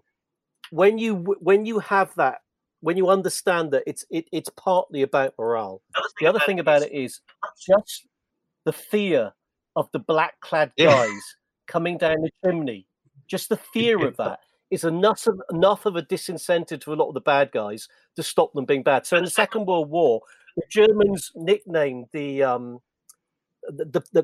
parachute forces that we raised, because they wore the red beret. I can't pronounce the German properly. They nicknamed them the German word for the Red Devils, and just the idea that the Red Devils might parachute behind your lines and come and kick your ass from behind, that struck the fear of God into them. That's the power that these forces, which Churchill initiated, raise. And that's how it still is today, even more so. Even the Taliban with the Rangers coming in at night, or the raids going at night, they never slept because all the raids are at night. That's part of the morale, but it also takes a physical toll on your mind and body because you're not sleeping. And that's unconventional warfare. That's everybody think it's they think it's the direct action. We're going to go hit them. That's how we know it's all up here first. Getting that advantage up top first, and keeping that advantage, keeping them on their toe, keeping them on their heels. The bad guys or the enemy on their heels is what wins wars, or what wins battles. Yeah. And again, people just listen and read about Churchill. They can see where that all came from. And I know our commanders, believe me, I guarantee our commanders studied Churchill in all their classes. I know I had to, of course, great commanders. And it all started with him and his development of the Special Air Services, which led to our groups down the road. And again, specifically my lineage, the Rangers. That's who made the Ranger Battalion. That's who made 75th Ranger Regiment, was SAS. That's who did it. And and I'm admiring. I'm proud to say that, because I've immense respect for SAS, and those guys can carry a rucks just like Rangers. We get in ruck marches and competitions together. Those guys can carry their rucksacks just as well as Rangers, and that's respect right there, because that's an equalizer. No, bro, I completely agree with you on all those points, and that's from my studying when I was stupid enough to lead the enlisted ranks and become an officer. I don't know why I did. I should have stayed enlisted. We had to learn all that, and we had to learn the church. We had to learn about Churchill and read about him, and he was a tremendous leader. People may hate him. I don't care. As far as a tactician and just somebody that was ahead of the game, especially at that time within the war community, I should say, he was in front of everybody. He was led the way. He was the only man. He was the only man, and he had the more you study his war record, the more you realize that he stood firm in a way that it's just so hard to get your head around. If you put yourself in his shoes and think, could I have done that? It deserves so much admiration. He stood firm against the advice of just about everybody. He had one or two people on his side, but everybody else was like, no, let's cut a deal with Hitler, or at the very least, let's just defend this island. We're never going to be able to fight back. It's now just an end game. And he fought against all that, and he triumphed. And that's why we speak English in America right now. We do, and that's why we have the freedoms that we have. It started right there. It really did. No, man, it was a great conversation, Damien. I loved every minute of it. And it's good to finally meet you. I've heard your name around the watering holes, but I've never met you. And I always loved. And I want to finish with this on my end. Still, when I work with the SAS and SBS guys, I still admire the way you guys cuss. It's so proper. Somebody would tell me to fuck off, and I would say thank you. say, yeah, thanks, man. What did he say? I still have never learned the proper way to tell somebody to F off, and they think that you're giving them a compliment. I admire that. That was the biggest respect I ever had for. No, they're tremendous. And again, I learned a lot from my GRS stuff. I was trained by an SPS guy for doing the GRS work they were doing with the agency. They would come over and cross train us, and I had immense respect for those guys. They're immensely talented, and they're gentlemen. They are complete gentlemen. Yeah. Respect. So much respect to those guys down there, and I appreciate you writing about them. That's where our lineage comes from. Awesome stuff, bro. Brilliant. Thanks, guys. Great having Damien Lewis on. It's funny because every now and again you get like the military historians, and they're very dry and matter of fact. And he is not. He's a guy who you could tell has a lot of passion, and I think that comes from the on the ground war reporting, as you guys. I think it just comes his personality too. He's high end, high octane, but is it the chicken and the egg theory? Did he become that way when he became an on the ground war reporter, or was he that way so that's why he went into the on the ground war reporting? Either way, though, entertaining. A lot of information, and I love people that are passionate about what they get into because they just are so much better at it. That's you see somebody, whether it's being in the band or playing football or shooting guns or reading books or writing books, when they're passionate about it, they're so much better at it, and they're able to portray that to other people as well. They're able to get people interested in there because they make it exciting, and he's a tremendous writer. And as you can tell by the episode, just a cool dude. And he's just he's a limey bastard, that cool mofo. He's just a good dude. And when you have a quote from Bear Grylls on the front of your book, I mean, that's high praise. It says exhaustively researched, powerfully written, and utterly gripping. So yeah, check it out, guys. I should throw out there, this is Monday that this is going up, so hope everybody's enjoying their Labor Day. But on a sadder note, of course, this is also the anniversary of really two different 9/11s. Yeah. The anniversary of 9/11 2001, the anniversary of something better than anybody, the attack on Benghazi and the consulate in Libya. If we reflect on the first attack first, 19 years later, I'd love to hear where you are. I mean, I personally was at Manhasset High School. I'm at my parents right now in Manhasset, so really just a few minutes away from here. Manhasset High School set up like a tower. So I was at the very top of the tower. I mean, I'm on Long Island, so you can't typically see Manhattan from here, but I was at the very top classroom, and someone walked in the room and said the Twin Tower, one of the Twin Towers has been attacked. And then we heard about the second, and you could see the smoke coming from the towers. You couldn't see the towers themselves, but you saw the smoke.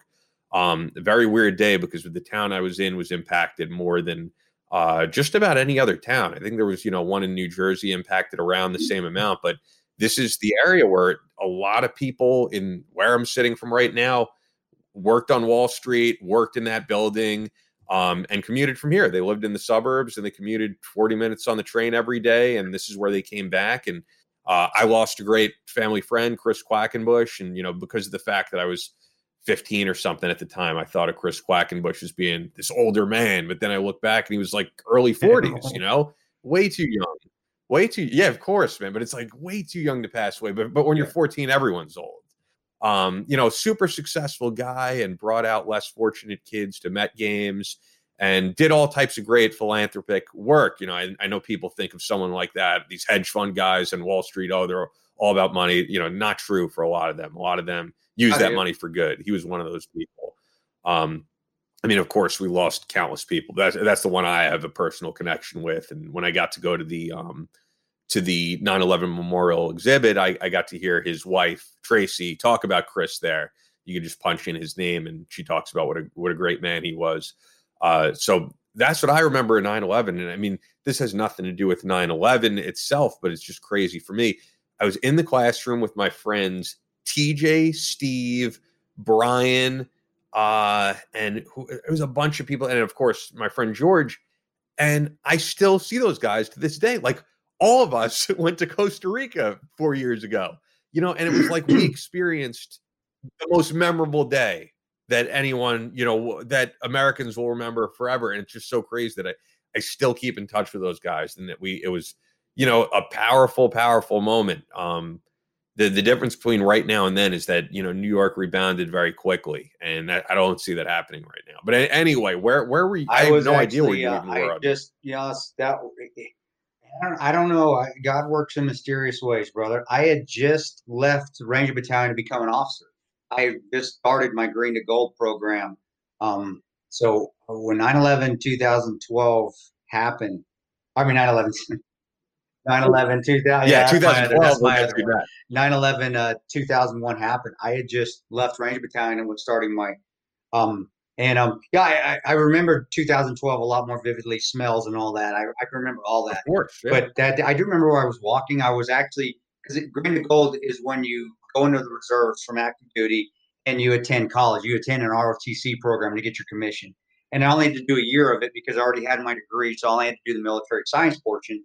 But I do remember. What I remember is I remember walking to class because I used to have to take classes. You had to go, and I was working on a second master's is what I was doing while I was going to ROTC. But you can't tell by the way I talk, guys. You can't tell I have any education. Yeah, it's true. It's true. But no, a guy walked by me, and at that time I was pretty froggy still. I would consider myself still a young Ranger. And when it happened, it wasn't a sense of, oh my gosh, or shock. It was, you don't become desensitized. It's just okay. And he did. A guy told me, said, "Hey, the Twin Towers they were just hit." And I said, "What happened?" He goes, Did you know it was terrorism right away? Because I could actually say when we heard it in our classroom and we heard someone flew into the Twin Towers, maybe it was our young minds. I don't know what it was. The reaction was like, "What? How do you do that? What an idiot!" And then people were like, was the pilot drunk?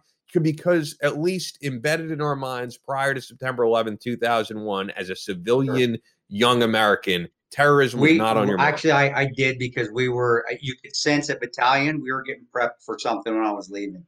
That's why it was hard to leave. I could feel that something, because you kept telling our team leaders, hey, we're going somewhere. We're going somewhere. We're getting ready to go. And, I was pretty much a peacetime ranger. Well, what made it that, though? Because it's not from us. It's from our hires up. When we start getting our training cycles, they start to ramp up. So our training starts to ramp up. So we start doing more. No, but I'm just wondering. No one knew that we were going to get thrown into a war. And I know during the Clinton years, our eye was off the ball. But I think I always thought that the perception was we are now into the Bush years. It's going to be a different military. We're not going to scale back the military.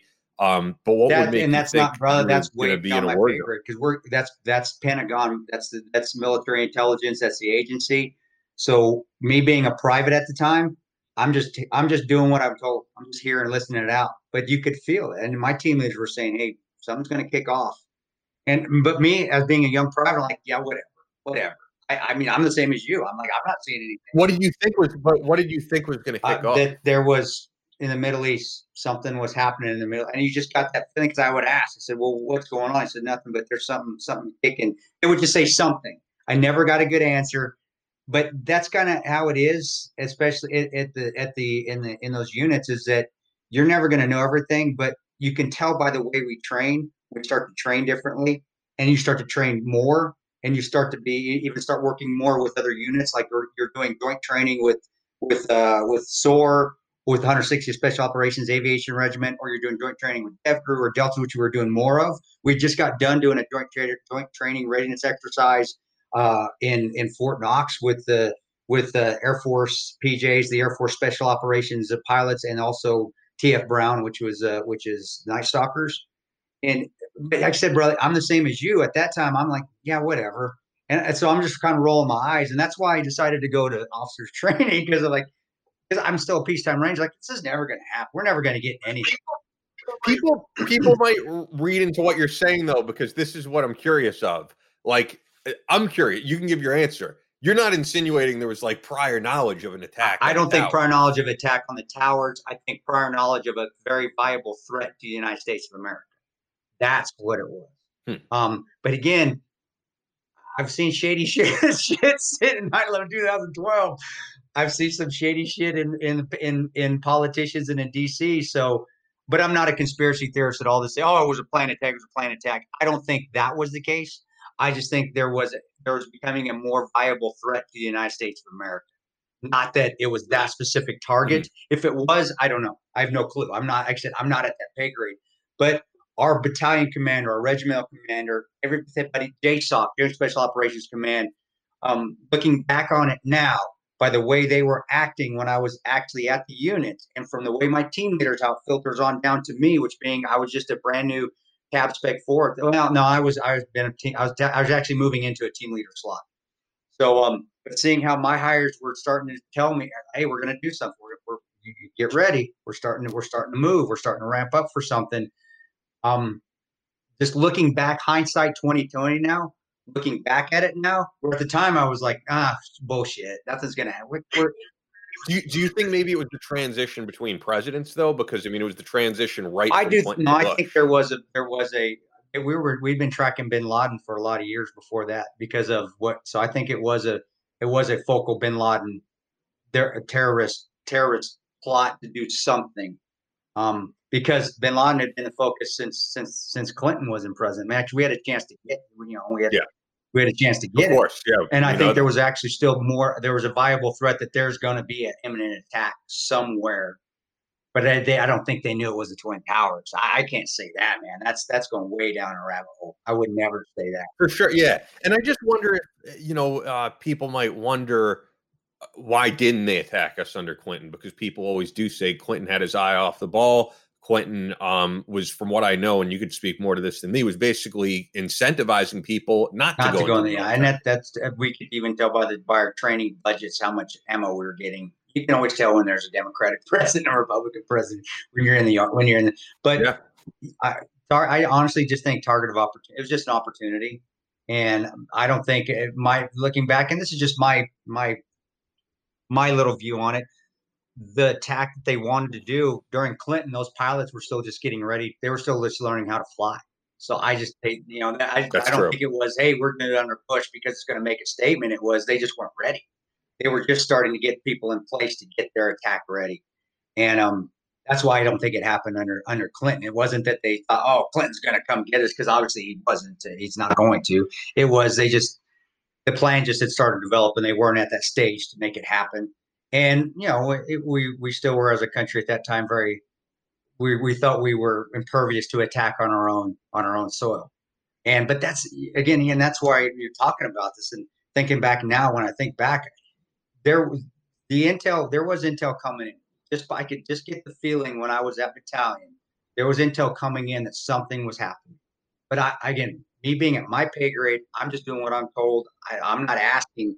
You don't go to a colonel as an E4 and go, "Hey, colonel, what's going on? What happened?" You can tell by the training cycles. You can tell by the ramping up of the training cycles, and just by it change. It goes to a different sort of, not mindset, just a different way to train, or the training becomes more focused on a specific avenue of what we need to accomplish, because this might be a mission coming up, whether it's an airfield seizure or we need to go.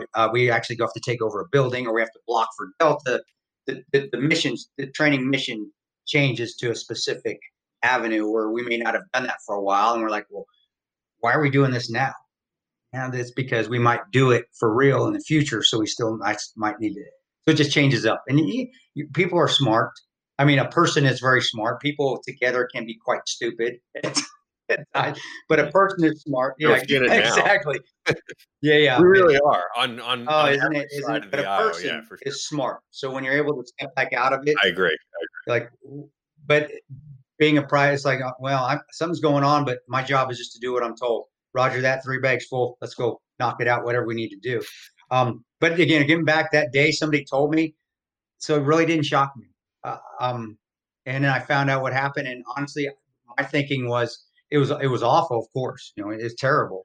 Especially when you see the people jumping out because they don't want to be burned alive. That's still hard to see, even when you go to the memorial. Yeah, my grandma watched that because she was working in the city, and I genuinely think she had some post-traumatic stress from it. I really do. I was still getting good at disassociating myself from those feelings, so I just disassociate. But I think also, like someone like my grandma and people in the city, to not be someone who's in the position like they're just regular civilians, and to see it close up right there, in plain sight. And it's totally unprepared. It will mess your head up, and that's that again goes back to where, and I was just a youngster at the time, and it was, but they get through, they get you where you can just. I was a young, relatively speaking, but you were extremely young. But me being in my 30s at the time, I had already, I could. You pull yourself out of that emotion because I was like, and I immediately went back to my lieutenant colonel who was at the ROTC program, the commander, who was a former SF guy, and he actually worked with the Night Stalkers for a while, Colonel Worthman. I said, I want out of my contract. I want to go back to battalion. And I remember, this is what I do remember. I remember he looked at me, and I respected that man a bunch. He was awesome. Colonel Worthman, he looked at me and he goes, we need more officers than we do Rangers. You ain't going anywhere. And roger that, sir. And I finished my ROTC program and watched the war kick off going through ROTC. And that was hard because he goes, I did say, well, I'm just going to leave then. He goes, well, you're going to be the needs of the Army and we're going to put you wherever we want you. And that's not going to happen. Like, I'm going to go back to Range Battalion. I don't want to go somewhere where the Army needs me. Army needs me. When he says that, that's a derogatory statement from a commander when they say that, because that means they're going to put you in an iceberg in Antarctica somewhere because the Army needs you to man a weather station up there. So, and I just nutted down and I got my commission. And I watched as it was hard because all the guys I just left, I would see them jumping in. I remember the first jump into Afghanistan, and I watched them jump in Afghanistan. The first night jump was actually televised, and I remember I was married to Tanya at the time, and I watched it on TV, and I was like, God, because you're watching guys get their mustard stain, they're jumping in, they're jumping season in airfield, and you're just like, son of a, and I really felt like I'd made a really bad decision. It was because mine wasn't really the attack, which was awful. It was, son of a bitch, I missed my time. I'm never, you're thinking, I'm never going to be in switch time. I'm never going to see combat. I fucked up. I screwed up. Little did I know I was going to see a lot of it in the later years. But at that time, you're like, son of a bitch, I screwed up. I really wish I was there. No one would have known that we were going to be in the Middle East for 20 years. I mean, because I don't think anybody thought of nation building. And I know that you're critical of it, and many of us are. We thought we were going to go in there, take out the terrorists, and be out. And it's become more about rebuilding a nation. And, I know you've been critical of it because the idea of like forming a Jeffersonian democracy in a place that doesn't want anything to do with it. You can't do. We should learn that from Vietnam, brother. You got to learn from the past. You got to learn from history, and it doesn't happen. You don't change ideologies, and you don't need to. Living in those countries and being able to spend time and actually live not on a base all the time, but live actually and be within the community. They don't have to have a Jeffersonian democracy to be successful, and most of them just want to live. So they want to, they just want to be. They just want to be. And they're going to have the Taliban, and you're going to have the hardcore Islamists over there, but they've lived with those, and they have to solve their own problems with those things. We can't go in and solve it for them. You go in there, and I do agree, if we get attacked like we did, or when Gaddafi did his attack on us when Reagan was president, yes, you go in there and you kick the living shit out of them, but then you say, hey, don't do it anymore. We're going home. And now we just basically, when we go in there and we do what we did in Libya when I was there on 9/11/2012, or what we've been doing in Iraq and Afghanistan since, it's just continual war, and we just continually tear up the infrastructure. We just make it worse, and we do. Instead of going in, doing our battle, doing whatever we need to do, get the shit out of who attacked us, whether it takes a few months or not, but get the hell out and say, okay, it's your country now. Take it back. Here you go. We rid these bad people out of here. Now do what you need to do so it doesn't happen again. But this is your country. And like Libya, when Gaddafi, he became, that's why dictators are dictators. They have to be. I've seen that. I know they're awful, but it's worse not having somebody like Gaddafi in power than having militias running all over the place, just killing everything. But we have to accept that as an American people, that not all countries are going to live like we are. And that's just, but I think we figured that out finally. It just took us 20 some years to finally figure it out. So I never would be in a nation building is dumb. It's just stupid.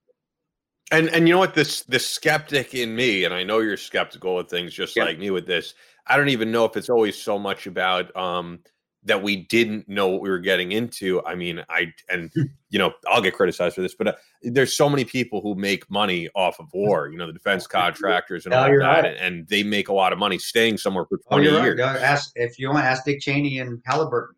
Is that who runs Halliburton with Dick Cheney? Yeah. Look at that KBR. Holy yeah. He did, yeah. And that was definitely made a ton of money. No, hey, warmongering. It's a profession.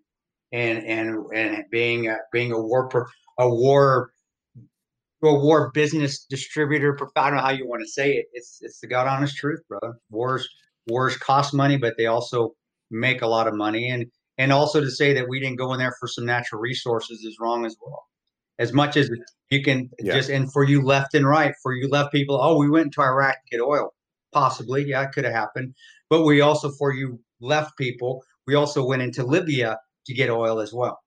So don't be hypocritical. Just look at both sides. To get natural resources it's to do that, and currency and so forth. You're right. There's so many different reasons. It's never that we're going into well, it's not. Yeah. I was a big, I always am transparent with my own ideologies and my own biases. I was a big Ron Paul supporter in 2008, and I was a big believer in that non-interventionist foreign policy. I still am on some level, but I actually will say a conversation I had with Jack Murphy changed my opinion on it somewhat, because Ron Paul's whole thing was, why are we in Japan? Why are we in Germany? Why are we in all these other countries? And what Jack said to me, which makes sense, is he goes, dude, if we weren't in all those countries, you don't think China's going to have a base there? We kind of have to have a presence. You have to, but it's a non-confrontational presence. Having a presence is fine. Having a base there. Also, you need those bases there if we do ever have to get into a conflict again. You can't just leave from the United States and transport people. It's not possible. And as far as being a commander, it's not reasonable in a battle space. You have to have other places to step off from, forward operating bases. But as agreeing with Jack too, you do have to have those bases there, because if you don't, somebody else is going to that is not friendly to us, and that just gets them closer to us, to where they're moving their battle space to surround the United States of America. And by that time you've realized it, you're like, oh shit, they got us surrounded. It's as simple as going in the Wild West and when the Native Americans, the Indians, used to surround the settlers moving or anybody, they surround them to eliminate them. Well, same thing. If you don't have these spaces and you don't have bases in particular areas, our enemies, and I wish we could all live in peace and harmony, guys. Believe me, I wish we could. I don't believe that's ever going to happen, but our enemies will surround us, and we do the same thing. They're going to use tactics just like we do. So I agree with Jack as well. That's another reason to have bases, but that doesn't mean those bases have to be aggressive bases where we're going out and. For sure. And they're not in Germany. They're not in Japan, So that we should actually transition to that. 9/11, 2012. Does it feel like 8 years later? It starts to now. It doesn't feel like 8 years, but I really don't feel anything until right gets close to the day of, and then it's weird. I won't even be. Yeah, we're recording this on September 4th. We're on September, so when it gets closer, like right now, it starts to wear on me, and I don't even notice. It's just subtly. My wife can tell the difference. It's just I'll start to get a little bit, not angry, just detached. I won't be there. And it bothers. And then as 9/11, the day comes, I don't want to talk to nobody. I know we'll have our podcast there with Tom. We're going to do with Tom Block, right, yeah. But and I'll do well because it's a fellow Ranger, so I'll be happy. And Tom's a great guy, and he's been his own thing. But I'll get off, and I just want leave me the hell alone. Leave me alone. I just don't want to talk to anybody, because not that I get angry. It's just I just remember. And remember, and I remember the sights, I remember the smells, I remember the pictures, the flashes of light. I remember my feelings. I can remember what I was feeling even at a spot that night before I was about ready to climb one of the first buildings. I remember how I felt looking up, going in my head for a second, Jesus. And I'm already tired of going, I got to clear this thing with a Mark 46 and a rifle and all this ammo, and then just doing it. And I remember the smell of the dirt. And I remember climbing and thinking, you're just trying to do cursory searches, because it's two of us there's four of us. I had two Libyans with me. Four of us trying to clear a 4-story building, going, okay, I look like I cleared it. God, I hope nobody shoots me in the back because we got to keep moving up. And then getting to the top and feeling disappointment when we couldn't see in, going, geez, did all that work for nothing. I mean, that's the kind of stuff, as I'm telling you right now, I'm remembering. That's what I'm in my head, and you're just remembering the sights and sounds. And like we talked about with Damien, those sights and sounds, they're just so amplified. And I remember I just remember just enjoying the amplification. I always enjoyed the amplification. I just enjoyed everything being turned up on 10. It just is awesome. And looking at the smoke and the fire and just looking and going, God, and just thinking to myself, man, I am one lucky son of a bitch. And like, this is awesome. So, you know, it was never 9/11. I remember as being it was a job, but now I can think back on it and I can remember all the feelings that I had. And then it kind of hits me. And then I look at my kids and I think of Roan, you know, because he had a son that would be my son's age. A little bit, maybe 2 years older. That Kai is his name, and like, man, you know, it's kind of like it's not survivor's remorse. I don't get that survivor's guilt. I don't get that. But I'm just, you know, I'm like, man, I'm lucky. I'm fucking lucky to be here. I'm just lucky to be here, and then. I mean, this event, it's an event that truly changed the trajectory of your life in every way. I mean, knowing who you are, I think it's safe to say you wouldn't be doing speaking engagements if it wasn't for Benghazi. You wouldn't be doing a whole lot of things. So do you ever think of where would your life be at this moment if 9/11, 2012 You know what? happened? I would probably be one of those old guys still deploying. I would be. I'd be going overseas again and again and again. And so for my family's sake, I don't think it was God, like I said, God works in mysterious ways, brother. I think it was the path that was supposed to be. And I also think it was because you would have been too stubborn. You would have been like, I have to see this one thing. I got to go back. I got to do another trip. And I would never have been home. And it's hard enough because I you know, me and my 15-year-old are really learning each other now because I missed all his life. And seeing the stuff I missed with my 15-year-old, doing it with my 5-year-old, if I would have missed that with my 5-year-old, when I would have been 80, I would have never forgave myself. So it was a blessing, man. And again, I made lemonade out of lemons doing all this other stuff. But yeah, I would never have done the speaking. Nobody would have known who I was. Nobody, and I didn't want anybody. I wouldn't have wanted anybody to know who I was. But I don't, because I think there's people who I've interviewed or that we've had on who they've always wanted to write a book. Like, you know, Jack Carr, I know it's fiction, but his dream was to be an author. At least as far as I know, you can correct me. You never had a dream of I want to write a book about my life. Never, not any of that. Never to be in the focal point, never be in the spotlight, never to be anything. But when I did that second one, the Ranger Way, and had people coming up to me saying, man, thank you for doing that, it made it worthwhile. But it was when I did it originally, that second one, the first one was done as a team. We had to do it as a team. I felt like it was a necessity. People needed to know whether it was successful or not, whether it was made in a movie or not. It was never the plan. It was, this is what happened. This is the best way to do it. So we're not playing the partisan politics. This is what happened. And right here. The second one was, okay, I'll do it. What the hell? I'll try it on my own. And I did it. And it did well. And people are still appreciative that I wrote it. So that's why I did the third one too.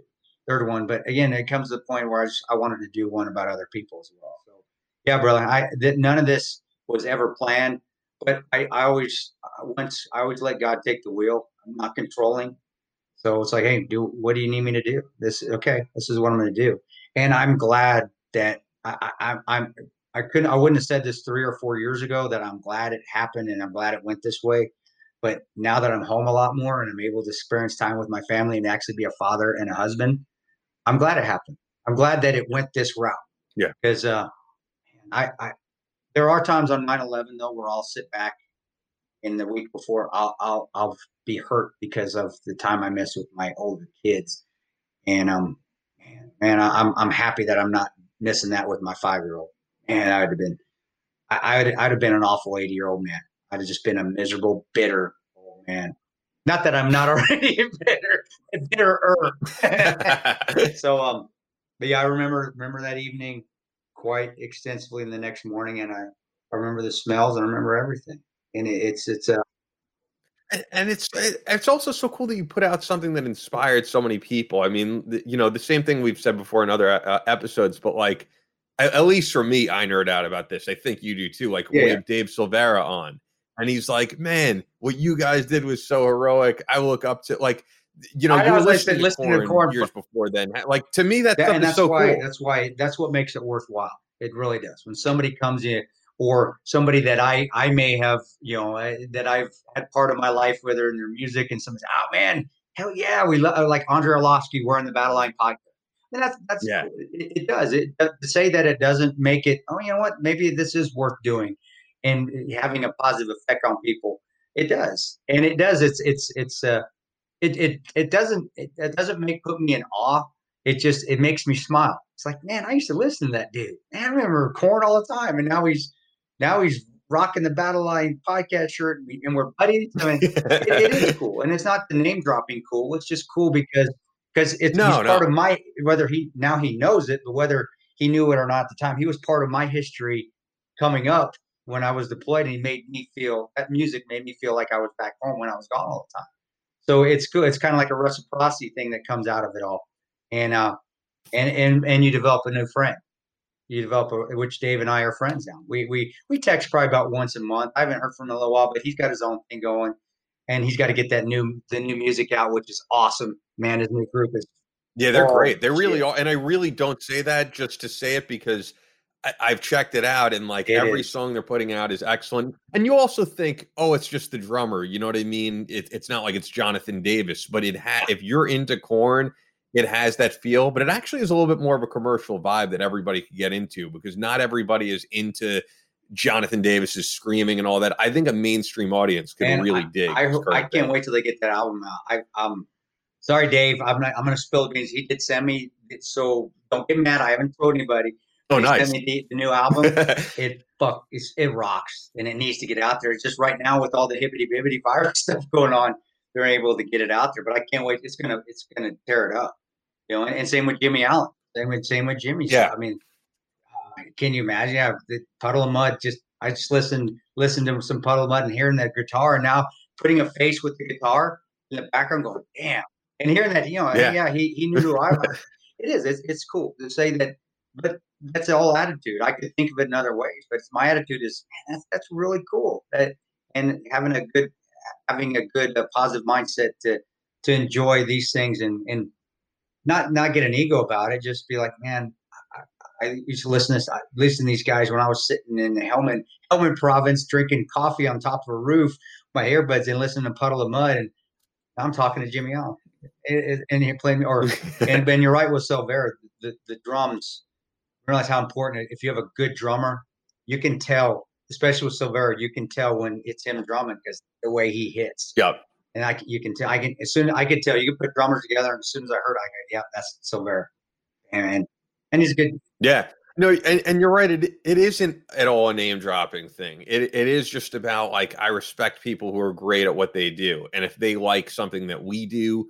It just means a lot to me. It's not about like, oh, this guy has a name. That's definitely not what it's about to me. But and it's also just the fact that we have people listening to this podcast. I love that we have people on who have a positive mental attitude about everything that they're going through. I think you could I know you always say you hate being a public figure, but you do have some of that celebrity with like that comes along with who you are and what you did. And I think it's great to see you use it for positive because so many people get that celebrity and they use it to fuel hate. They use it to fuel divisiveness. And I know you've said, oh, in the past, maybe I was a part of that, but I think like what we're doing now, people listen to this and hopefully they're inspired by something, Damien Lewis talking about World War II veterans. Hopefully it inspires people to follow their dreams and conquer whatever they want. I agree. No, I was part of it, but you make mistakes and you learn, and at that time I took stuff personal. It wasn't a political venue. I don't give two shits about politics. I took it personal. I let the anger get to me, and it caused divisiveness. And you see what happens now with the country, with people just divided left and right. We don't need to be like that. I don't have to agree with you. You don't have to agree with me, but we don't need to be throwing Molotov cocktails and shooting each other about it. Man, come on. Are you kidding me? We're going to be fine. Yeah. We've all succeeded under Republican and Democratic presidents and Congresses and congressmen and congresswomen and so forth. We have. You're going to succeed regardless, whether who's in office or not. Are we losing our freedoms? Kind of bring that on ourselves, y'all. I mean, we just need to figure out that it's not that bad. And turning off the news helps. And the being said, I wouldn't speak about it if I hadn't been a part of it. And you know me, and I don't ever say anything unless I've experienced it. I do know that the media can drive divisiveness. I was part of that. I was a big part of that. But being able to see it now in retrospect, I'm like, yeah, that's not the right thing. And you know what? Benghazi needs to be remembered. 9/11, 2012 needs to be remembered as a positive. For sure. There's so many positive things that took place that night. Just overcoming adversity and courage and heroism and doing the right thing, and faith. That why not use the story for that where it should be? And I think the movie did a good job showing it that spec, not getting into the politics of it. Yeah. So yeah, bro, and I'm a lot happier and I'm a lot better person. And everybody would be a lot better people if they just pulled themselves out of their politics and just treat a person as a person. You know, if somebody's an asshole, you're an asshole. But I've been an asshole to you sometimes. You've been an asshole, but we're still buddies. I mean, probably. Yeah, it's so fun. Like off the air, you know, because I can tell the audience. I mean, we're just people. You know, we always get along on the show. But like, yeah, off the air, every now and again, I'll say something that'll piss Chris off. Chris will say something that'll piss me off. And it's. I do realize we both get over it pretty quickly. You know, like that's just the way to be. Because I genuinely, man, I do, and I've said it to you off the air. But like, you know, I respect the hell out of you. Are there times you're going to say something that I'm like, what the hell is this guy talking about? Of course, man. I feel that way with my parents, you know, whose house I'm at right now, but I love them and I respect them. So, yeah, no, I think that's just a part of life, man. And I try, I know, and you do too, to not let all the divisiveness going on get to me, because it's going to get to all of us right now. I mean, we're living during an absolutely crazy time. Yeah, I'm not going to pretend that like I have blinders and I'm not aware of everything going on. I mean, I do try to focus on the good, try to focus on things that, you know, could better my life. But yeah, we're both aware of everything going on in the world right now. It's very bad out there. But, you know, if that's all you stay stuck on, you can't really forge ahead in your own life. You staying positive is how you know there's divisiveness going on, because you've chosen to go the positive route. So, yeah, of course we don't have blinders on. Yeah. We're just choosing to handle that differently, like trying to say not trying, we are being positive when everybody else is being negative, in the hopes that and in the hopes that people will take our examples and start to be more positive and less argumentative and less divisive and less that I have to be right on everything. Because I'm telling you right now, nobody is right at everything. In fact, all of us are right on very, very few things. Our ability to see those differences and learn from each other, our rights and wrongs that allow us to be still the greatest country in the world. But we're killing ourselves right now because one party has to be right, which is that's incorrect. We can all be correct and all have to learn from each other, and we can all be good to each other. And it's possible. It's completely possible because I can do it. And I am not the most easy guy to get along with all the time. I am on the podcast. And when you see me publicly, maybe you see the commercial, but believe me, ask my wife. I am very hard to get along with off, because I'll be nice to you, but I'm like, son of a bitch. And if I can do it, y'all can do it. Believe me. It's funny though, because every time, I'll say for the audience, that Chris and I get into something, it usually has nothing to do with the two of us. It's like social media drama. And we always talk about how much we hate that shit. And it really is true. Like, Chris has never said anything that's really pissed me off. There's just always been something on social media that I'm like, and then you know, you'll see. It really is the worst, man. That's why we always talk about you know, if you're enjoying Labor today, you know, wherever you are, go to the beach, go to the park, hang out with friends, family. Yeah, because we both see the people where I'm like, how do you possibly post this much? I don't know what you do. It's a drug. I said it before. I'll say it again. Instagram, it's a drug. If you get hooked on it, and it will make you miserable. I posted a couple things the last 3 days, and I haven't been on that much in a while, and I could just feel it. I could feel myself starting to get sucked back into it. So what? everything you wrote is positive, though. I mean, that's why I know, I don't see, even being positive, you see yourself being sucked back into that world. Nope, get away from it. You guys, you got to break yourselves from it. Make it a point that you post and you get off it for 4 days or 3 days. Not posting stuff over and over and over and over in the hopes that you're going to change somebody's mind by being negative. Never going to happen. Never going to happen. And that's negative. Is that an oxymoron? Okay, that's a double negative. You're never going to change. But you can change somebody's mind by being positive and just being open and being able to listen. Or your own mind might be changed a little bit, but you can. And I don't even think when you say changing mind, at least for me, I don't even think it's about I need to get this person who's voting for this guy to vote for this guy. Because I don't really even care about that stuff as much anymore because I'm just not. I'm not happy with the trajectory of any of it. But I think it's just changing people's mind to do things in their own life that are good, and whether they're getting out and exercising and eating better or any of that stuff, man. I just think people are so tied into whatever, as you always say, what the news media is saying, and that becomes the entirety of their life. It's very hard right now to have you probably see it, man, when you go out with people and you just are discussing life. It's very hard not to hear about Joe Biden or Donald Trump and I'm like, I just want to talk about, I don't know, the Islanders right now. I don't even want to discuss it. There's people that, hey, well, what do you think about I don't. I don't know. I want to go for a run because I don't. And I'll say, and people, oh, you don't care. No, I don't care. I don't give a shit about your politics. I don't give a shit about anybody's politics. I give a crap about my family. I give a crap about being a better person. I give a crap about reading the Bible and making myself a better person, being a better father. But as far as politics, I don't care. So people don't ask me because I don't care. What if Biden becomes president? Well, what if he does? Okay, what are you going to do?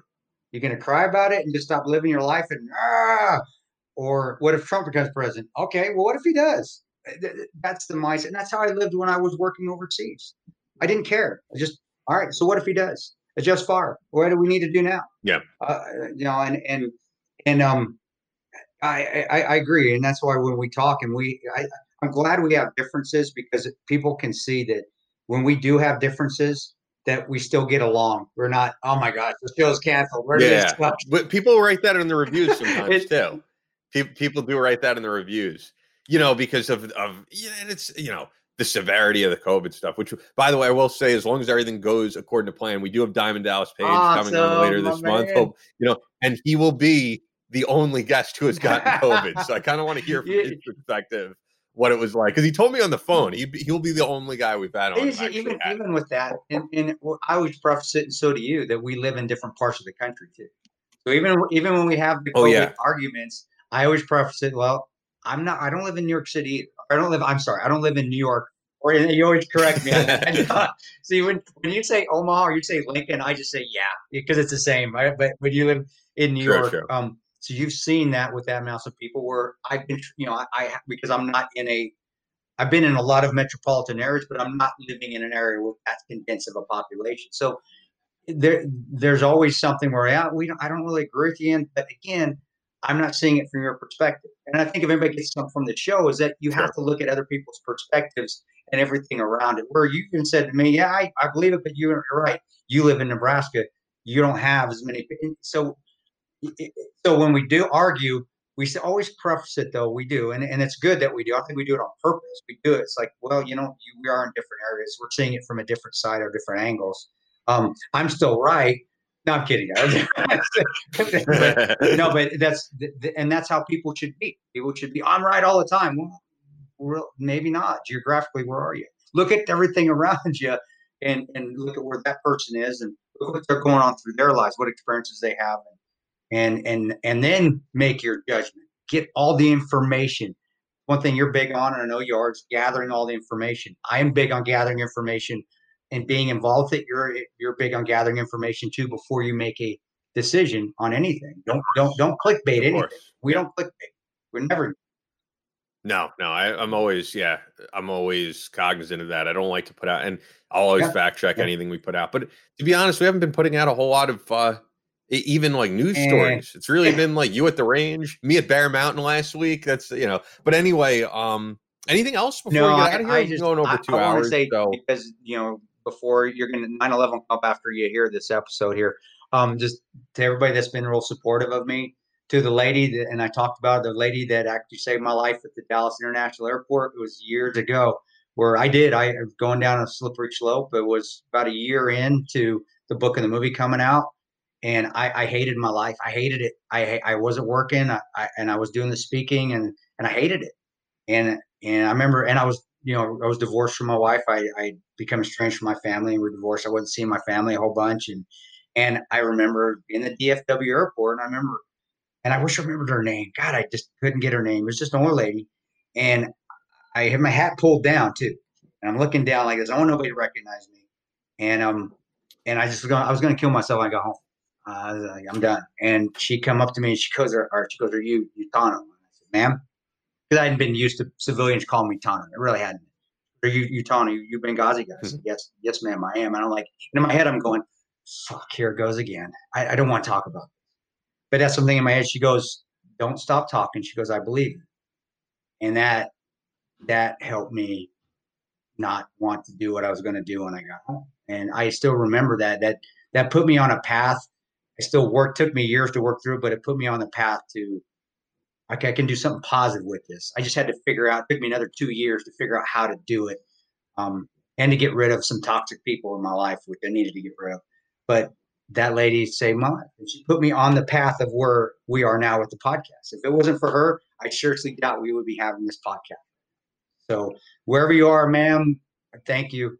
And I'm happy now, and I'm happy with my family, and I'm happy being a dad and a father, and we're in a good spot, and we're here doing positive things. So one little word from somebody can change a person's life. So you can say something positive, just like that lady that just took her 30 seconds, and it's changed my life forever. So don't be afraid if you see somebody down, guys, to go up to them and say something positive, because you might affect the rest of their lives, and you might save their lives too. So thank you. I just want to say thank you to that lady out there. I remember I got her name. Damn it. maybe one day she might like, hey, I'm that lady.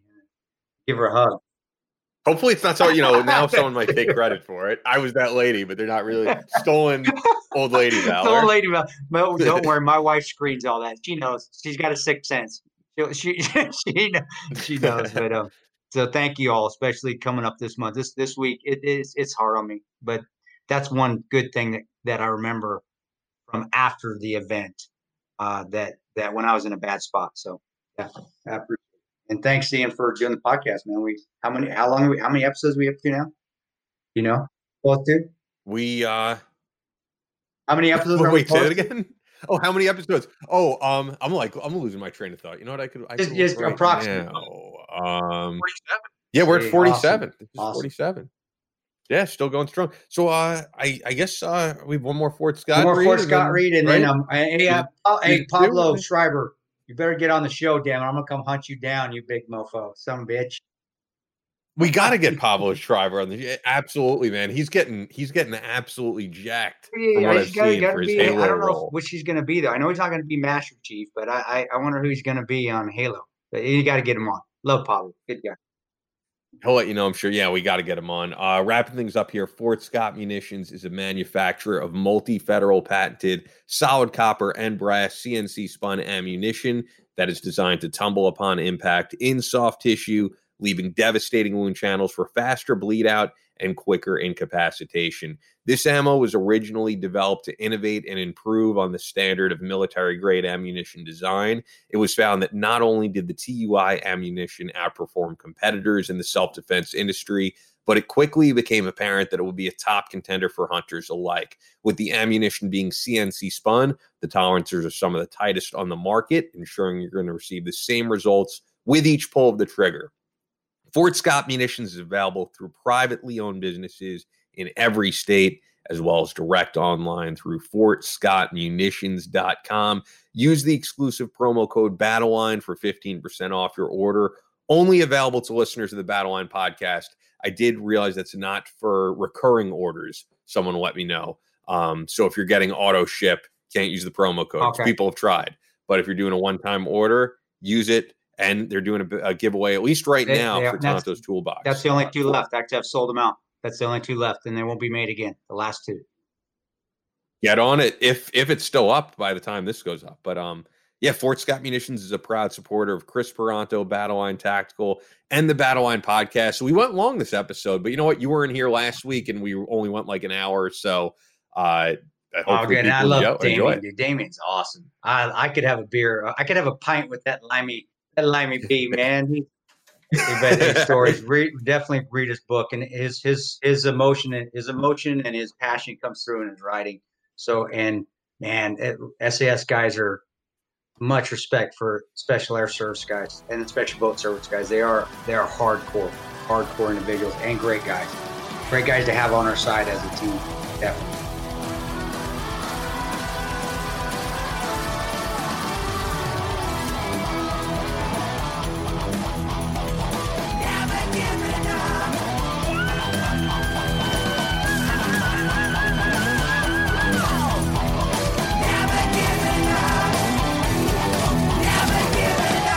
That's all for this episode of the Battle Line Podcast, but we'll be back on Monday with more American Straight Talk. Until then, be sure to follow us on Instagram at Battle Line Podcast and on Twitter at Battle Line Pod. To sign up for future Battle Line tactical courses, go to www.christantoperanto.net. Believe in yourself, face all challenges head on, and as always, never quit.